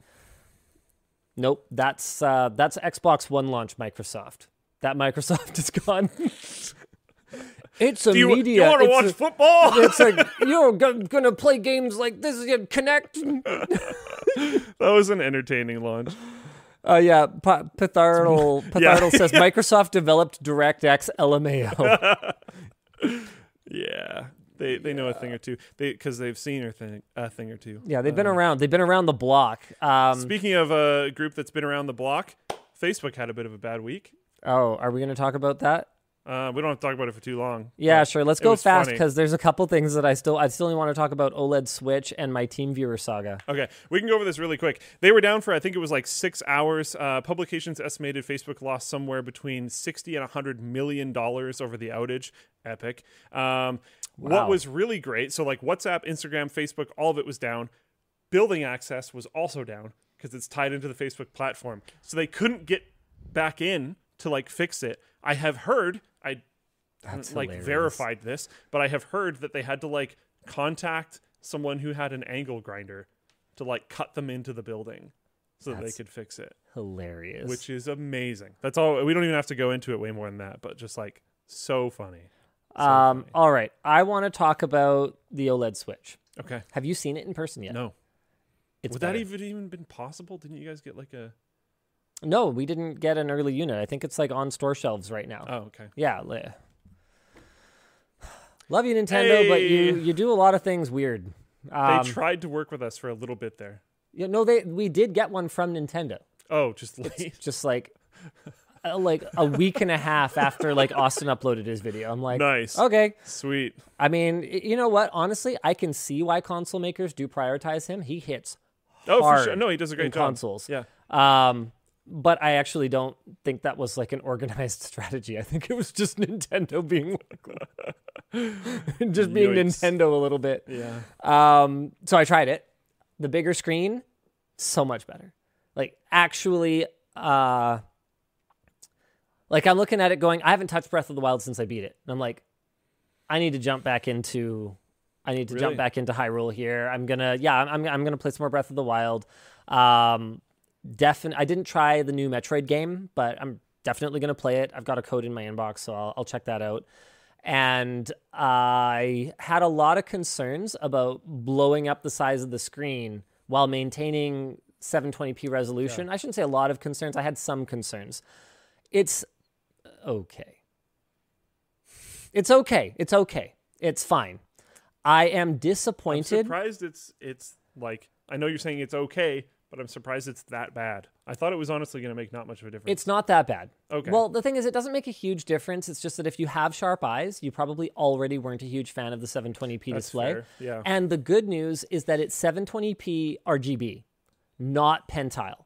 So if it was 720p but a pentile subpixel arrangement, I was concerned about that. But it's an RGB OLED panel, and it looks pretty darn good. The biggest disappointment for me, I think, is that the rumored technology they're working on with NVIDIA to use DLSS, like to use machine learning upscaling, did not make it into this model. What I wonder is if the rumored Switch Pro just isn't this.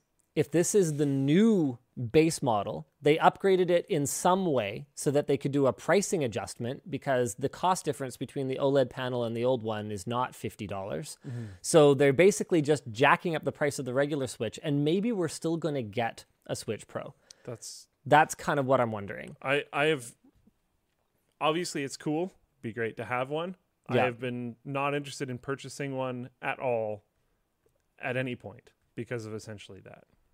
I bought it. Not only is I'm sure that's fine. Yeah. Not only is the Steam Deck coming, and that was kind of my big purchase as of late. Yeah, that's a big purchase. But I can't shake the idea that not only is my current one fine, but there's probably another one coming.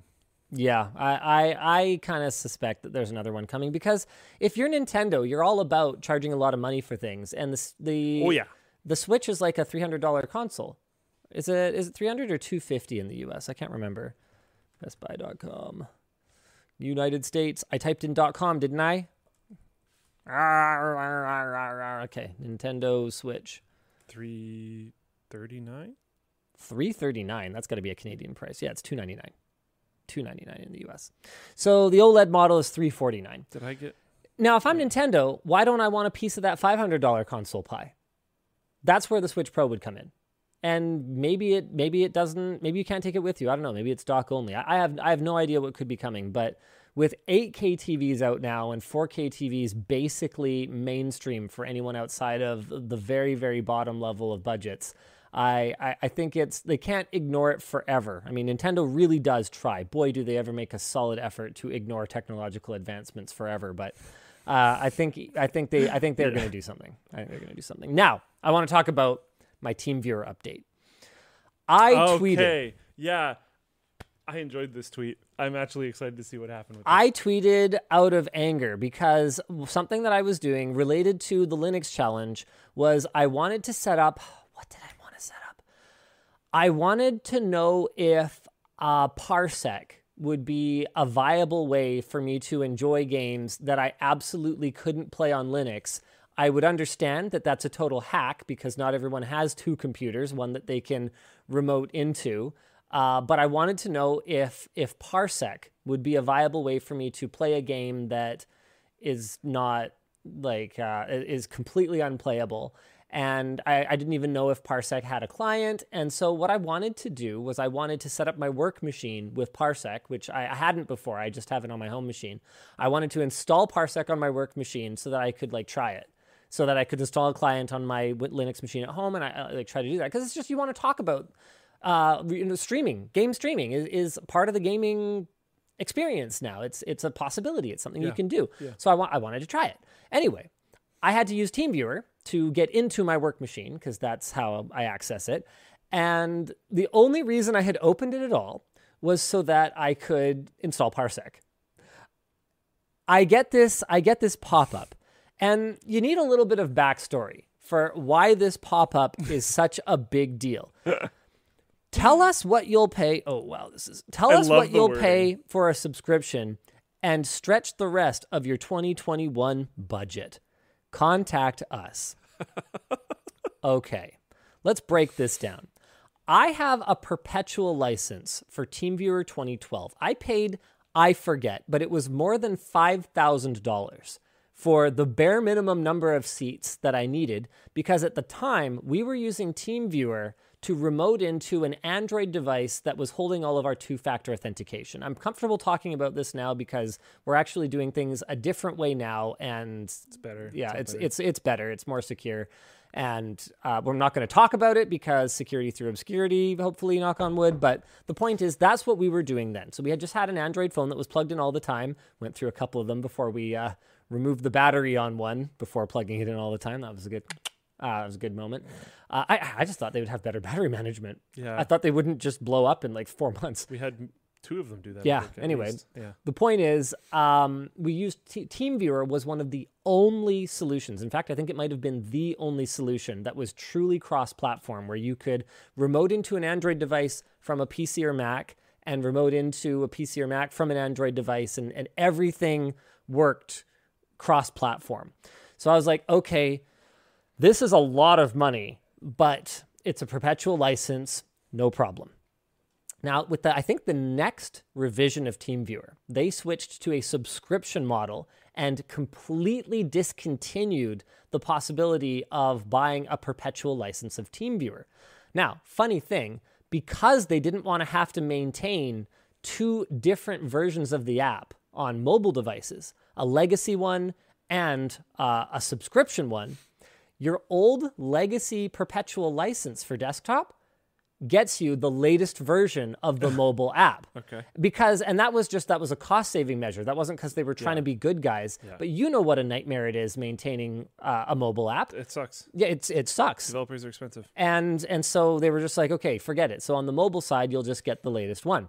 So right around that time, TeamViewer, since then, has semi-regularly reached out to me over every possible means of communication. They have emailed me. They have popped up annoying messages like this in my software that I paid for. They have even called me at unreasonable times in the morning because they don't think maybe I'm on the West Coast and I am not awake yet at 6 a.m. my time. They have called me at completely stupid times of day to ask me to upgrade to a subscription version of TeamViewer. And my answer every single time has been no, and do not contact me about this again, because I have exactly the functionality I need from TeamViewer, and there's nothing that you can offer me that would make me upgrade from the version that I'm using. Yeah. All I need it for is, we use it for remote script review, for example. Like John's based down in North Carolina, so TeamViewer is a nice way for us to we actually both remote into the same VM that's running on the server here, so that it has access to all the local resources that he works on, and then we can both edit and stuff. So it does have a purpose. It's a good tool. It's a useful tool. It's a useful tool, but I can already do that. It does absolutely everything that I need it to do. And so I basically finally got frustrated, because I was like, I don't even want to use your software right now. I'm just using your software to install some other software. So I send out this tweet. I'm just like, I was just kind of irate because I've been troubleshooting a bunch of stuff. I'm working on the Linux challenge. $0, you vampires. I paid for an effing perpetual license of TeamViewer 12. Stop emailing me. Stop calling me at Eastern time o'clock in the morning. And stop popping up this crap when I use the software I paid thousands of dollars for. I tagged them. I have never seen a tweet from myself anyway. I've never seen a tweet that I've sent out generate this much animosity toward the subject of the tweet. It appears as though absolutely everyone hates TeamViewer. Yeah. And the reason for it is pretty apparent, because even the users who said, hey, why don't you just click, oh, you guys can't really see this, but oh, this is not a touchscreen, whatever.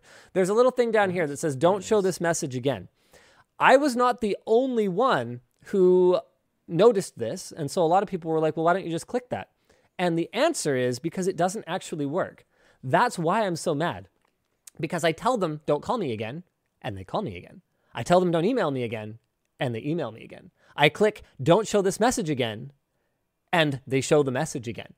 It's extraordinarily frustrating. They show like a slightly different version or something? So TeamViewer replied to my tweet. TeamViewer support got back to me. Look at this.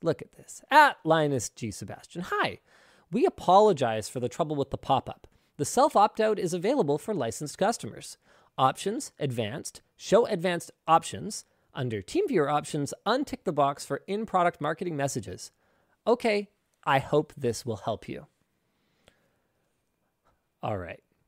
I replied to TeamViewer, and this I didn't send out a full tweet, like I just replied to them, so probably most people haven't seen the best part of the saga.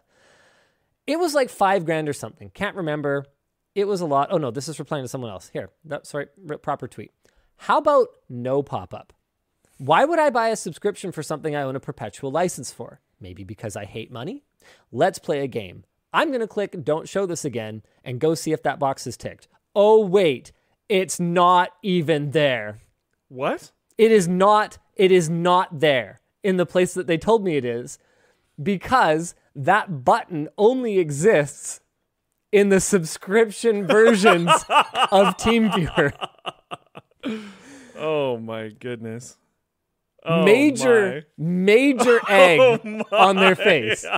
Big egg. Did they respond at all? Big oof. Okay. Yeah. So get this. They do not reply to this tweet. Yeah, of course not. Because that's brutal. They got ratioed. This is like about the hardest I've seen someone get ratioed in a while. They got ratioed super hard here. Did not reply because I'm sure they had meetings. Like it wouldn't be the first time that I complained about something and it generated meetings at a company being like, how do we make this go away as fast as possible? So I got a call. It did wake me up this morning. I was going to say, was it early in the morning? It wasn't that early. I should have been up. I should have been up already anyway. Okay. It was at like 9. And I ended up being late for work today. So, thanks, TeamViewer. Thank you for the wake-up call. The point is, I got a call this morning, and they said, hey, sorry about that. We have marked your account to not get any of these messages anymore. Here is my response, TeamViewer. Wrong answer. Yeah. Because the right answer was not to appease the influencer so that they don't complain about you publicly. The right answer is to tell me, we have stopped doing this for everyone who has a perpetual TeamViewer license. We have stopped harassing our customers who already gave us their money because they didn't give us enough money yet. That is the correct answer. It shouldn't be me. And also, I have told you to put me on that list, and until you knew who I was, you didn't do it, which is the wrong answer. So now I know for a fact the list does exist, and that when you tell them not to put you on the list and you don't happen to be a YouTuber, they just don't bother. Can you go after them for CanSpan because of that? Probably, but it's not worth the effort. Yeah. Someone could, though. So I'm sure you thought that you were making me happy, but what you actually did was demonstrate how terrible your business practices are for everyone else. Way to go, Team Viewer. Treating me special is just another way of saying that you don't treat your customers like you should. Yeah. Because if you know it's the right thing to do and you'll do it for me, then you should automatically do it for everyone. That simple. Yeah. So eat a dick, Team Viewer. This segment needs to be clipped and shared all over. It probably will be. There's a YouTube channel called LMG Clips. Yeah. It's actually fantastic. Yeah, we'll email you and tell you about it. And I'm sure we'll call you in the morning. Just, you might already be subscribed to LMG Clips, but I don't know if you're a member. So. Yeah. This is great. Linus, where's the framework? Jake told me I'm not allowed to use my daily driver laptop on WAN show because I'll leak things. Yeah. So I agreed with him. That was good. He made a good call. Good call, Jake. And so I am not using my daily driver laptop. Honestly, though, we should just both use frameworks on the WAN show. That'd be sweet. It might not actually be the best because we need to run at standard resolutions for capture, for our screens here. And that display is going to probably look a little interpolated because it runs at a weirdo 2x3 resolution or something like that. So it might not actually be the best for what we're doing, but that doesn't mean that... How often do you actually need the whole desktop? Usually you're just showing a YouTube video, right? Which yeah, you would definitely grab. It's more just that I, when you're looking at text, so that you want to be running at the right native resolution so that the capture card can support it properly. And so when you're looking at text, it's going to look kind of crappy. I guess it doesn't really matter. Oh, the capture cards. Got it. Yeah. Because I was going to say, you can just crop it. Love you, Black Magic, but also you're not perfect. Okay, so I think that's pretty much everything other than going through some of them super chats.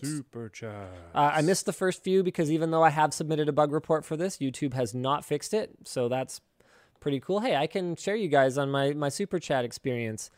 You're amazing too. Thanks. This is a super weird way for this to be formatted, so that's pretty cool. Hey, no problem, Cadillac Bob. Heck yeah, rapid fire. JD says, can you say what happened with the Madrinas partnership? We don't really comment. If a sponsor screws over our viewers, then we will comment about it. But if it's just, hey, it didn't work out, but let's agree to be friends, then we're not really gonna, we're not about public drama, dragging anyone through the mud. Maybe it was our fault. Maybe it was their fault. I'm just gonna say that. Who knows? Who knows whose fault it was? Cool. Milich says, reminiscing about NetLinked. I miss the hosts having their own spin when introducing the shorter news stories.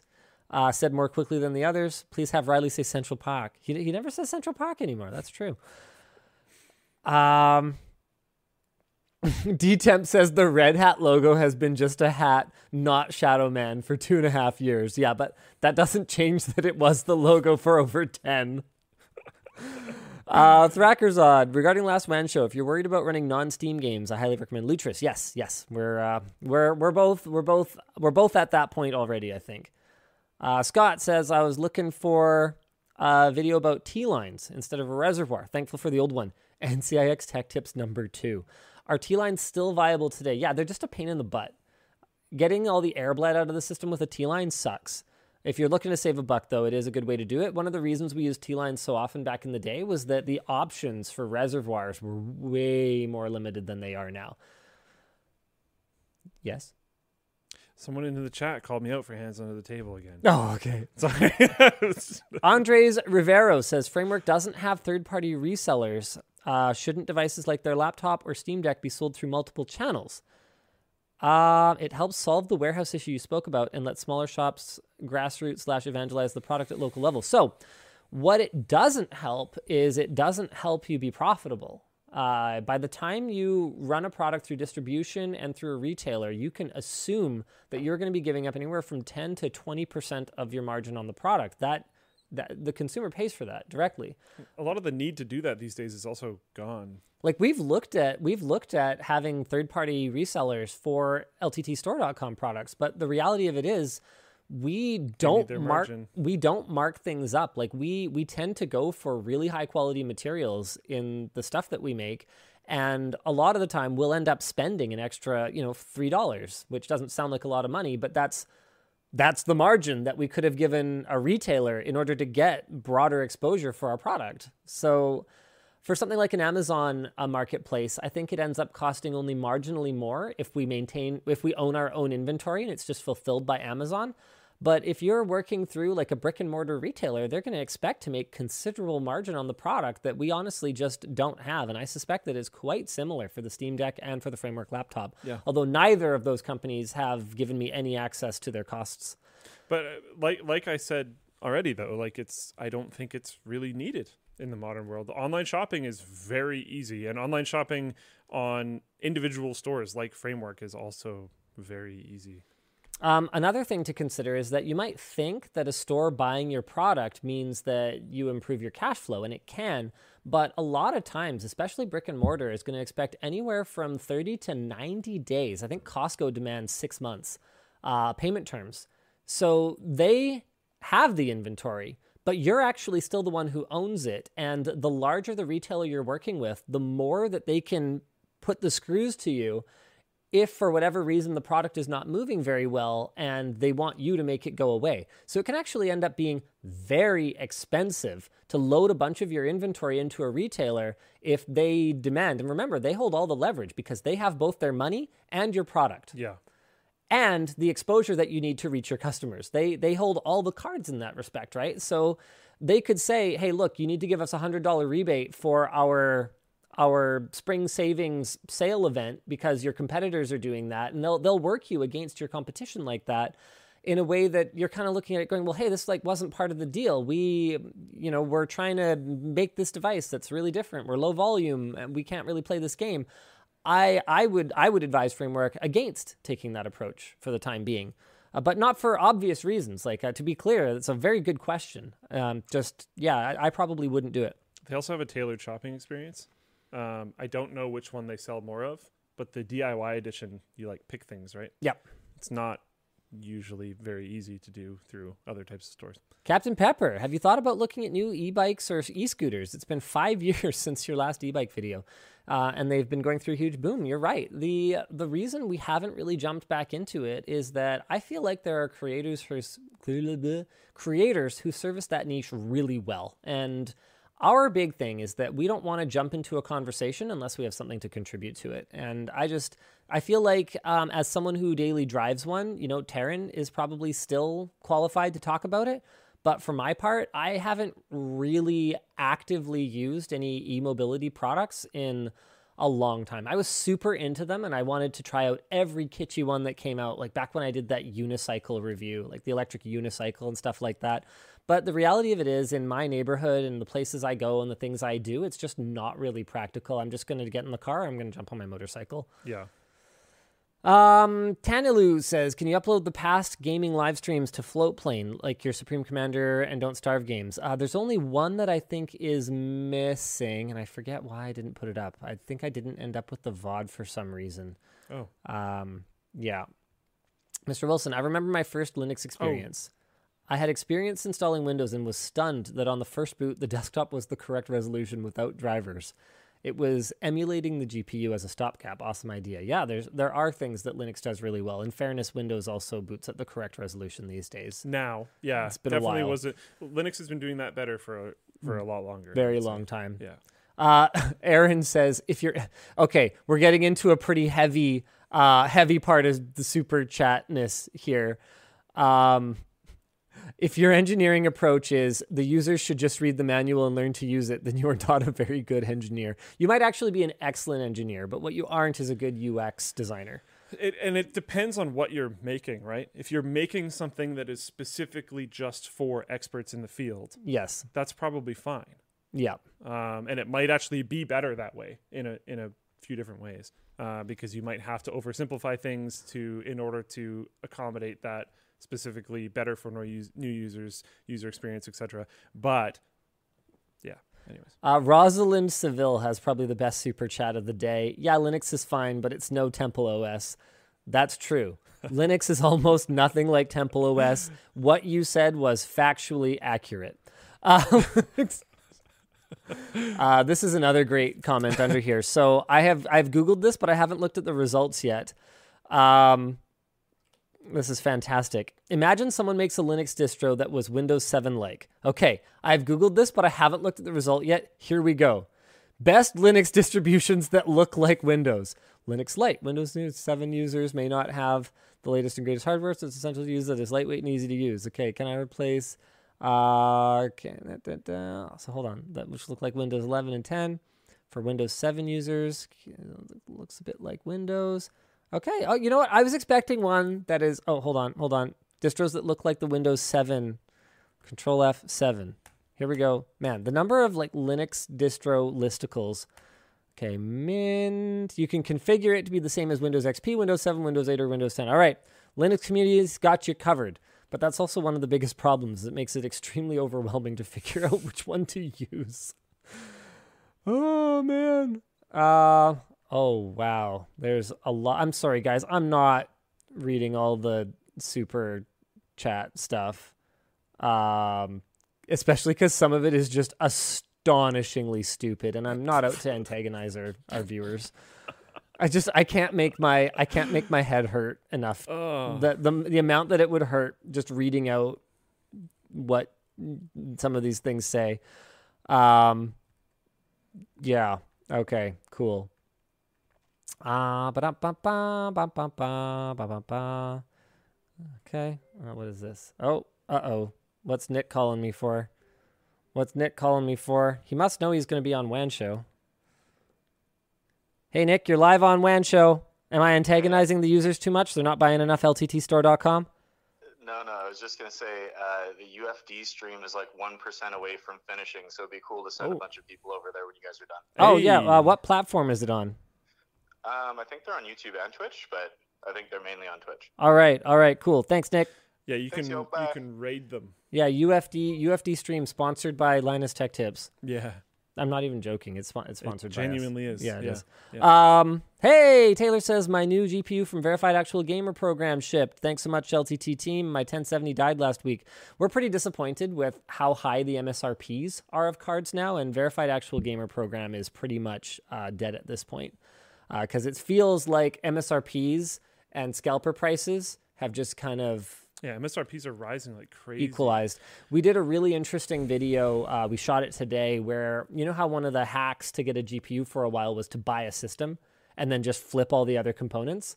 So we did a cost analysis. We went and bought a system at Best Buy and looked at everything that was in it and compared it to building your own and buying a scalped GPU, and it was on par. Yeah. They've closed all those holes. What was I going to say? I don't remember. Robert Mail says, first time I've been able to catch a live show or VOD. Nice new set. Hopefully I haven't missed much. You are so full of crap. First time I've been able to catch Robert Mail. I was going to say, I recognize that name. Yeah. You super chat every show, let alone watching them. SDG Games, is there an audio equivalent to the sRGB color space? What? No. As a creator, what matters most to you in headphones or speakers? Well, it's going to be accuracy, and then I think what you're kind of asking is like what like the range of performance they might have is. In that case, you're looking at like a frequency response curve, so you want something that is able to reproduce very low and very high frequencies, but it's not like sRGB is kind of like it's the subset of all perceivable colors, but in the audio spectrum, we've had devices that have been able to reproduce the entire audible spectrum for many, many years now, so it just comes down to how well they can do it. David Champagne is a 2021 Facebook outage survivor. Yeah, I think I survived all right, too. I didn't notice, to be perfectly honest. The only reason why I knew was because I went to the washroom, which is the only time that I ever used Twitter. And I opened up Twitter and everyone was talking about it. And then I made a meme about how Flowplane's still up. And then I didn't know that Facebook was down. While it was down, I found out later. Yeah. Because I was working. I don't know if I actually found out during or after because I never checked because I don't care. Hey, thanks, Ree. Oh, just accepted an offer to join a fan company and started watching you when I was 13. Dang, good for you. Taking that money. Get that money. Dusk Pierce asks, I sent this once, but when you get the Steam Deck, can you try it with an M cable? You're going to have to remind me when it arrives. I'm not logged into like my accounts or anything. I don't have a convenient way to write this down right now, but yes. I'm very interested to see that as well. Oh, nice. Fan24DRR says, I got 2 LTT store water bottles from UFD Tech as he passed through Columbus on his cannonball run. Very nice. Sweet. Very nice. Noki1119 says, hey, timestamp guy here. The last on-site WAN show was on the 14th of December 2019, 664 days ago. Do you miss the old set? I'll miss Luke's birds. So that computer that we're running off of right now hadn't been turned on since January of 2020. So when Jake turned it on, there was like 3 hours of updates. We know how long it's been. Conrad in Floatplane chat said, I work for Fang as well. Floatplane, Amazon, Apple, Netflix, Google. Lol. That's a good one. I mean, with how much downtime Facebook has had, I don't think they deserve to be a Fang anymore. Oh, get wrecked. I think it's more based around the money. But Blackjack410 says, I just subscribed to Floatplane. I don't see this stream. It's on there. It's in the live tab. Yep. And I wanted to yell at y'all and ask how long I have to wait to buy a freaking screwdriver.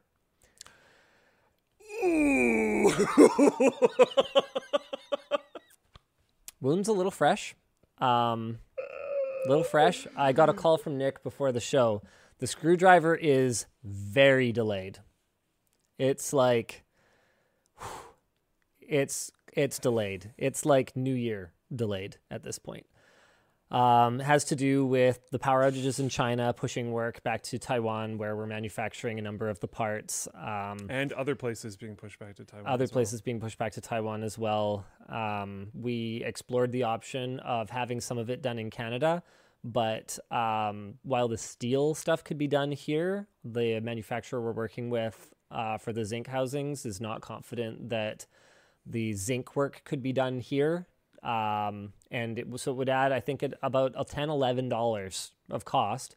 We would have to produce the things in Taiwan. Then we'd have to send all the materials. So we'd have to send all the materials to Canada, then send them back to Taiwan to be assembled, then send them back here. So it was going to add other delays, like logistical delays, even if they could work on it immediately. Which is a big issue right now. Just throwing that out. And I think it was going to add a cost of about $11 a unit. We're already doing some of the production in Canada. We're doing final assembly. We're doing all the injection molding here. Like, it's not like this is just, we're cheaping out and we're just trying to do everything at the lowest possible cost. It's just the Taiwanese manufacturer that we're working with is not able to get a lot of the materials that they need to produce it. And that has to do with shortages and challenges going on really across the world, really. Oh boy. Yeah, so it's going to be a minute. Yeah. That one was a little fresh. XP Bill says, Linus, why is your name pronounced a little differently than Linux, even though it is only one letter different? Please, very important question. Because Linus Torvalds is Finnish, I think. Yeah, Finnish. I think so. And so his name, even though it's spelled exactly the same as mine, is, I think, usually pronounced Linus. Yeah, Finnish. So Linus, because I'm not Finnish and I don't speak anything other than Time English. to make a new distro. Like if I was French, Linux. That's not going to get confusing Linux. at all. Yeah, I'll do. I'll like fork arch or something. Yeah. Linux arch Linux. Yes, that's very helpful. Thank you, Luke. All right, I think that is pretty much it. There's Hannah Montana Linux. Yeah, thank Why you for can't there that. be Linus Sebastian? I think that's pretty much it for the WAN show today. We will see you again next week. Same bad time, same bad channel. We may be in person next week, depending on how much progress Luke and I have made on our streaming aspect of the Linux challenge. Yes. We'll probably be back to in person after that, but I think a WAN show is a good acid test for just how well we have each managed to get our streaming setups working. Yeah. We might do it a different way. Maybe we both do like a simultaneous stream on Twitch one night or something like that, and maybe we just do WAN show here. I don't know. We'll figure it out. Thanks for tuning in. We'll see you guys again. Bye.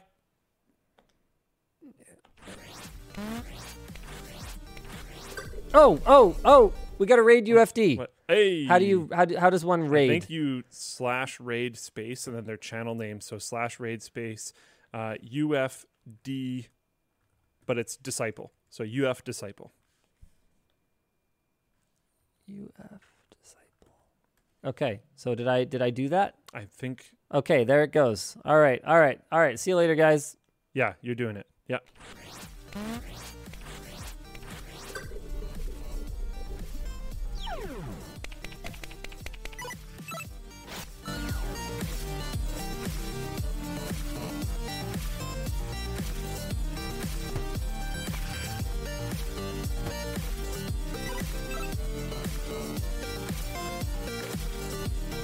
Okay, we are still live on Twitch and Floatplane, but I have cut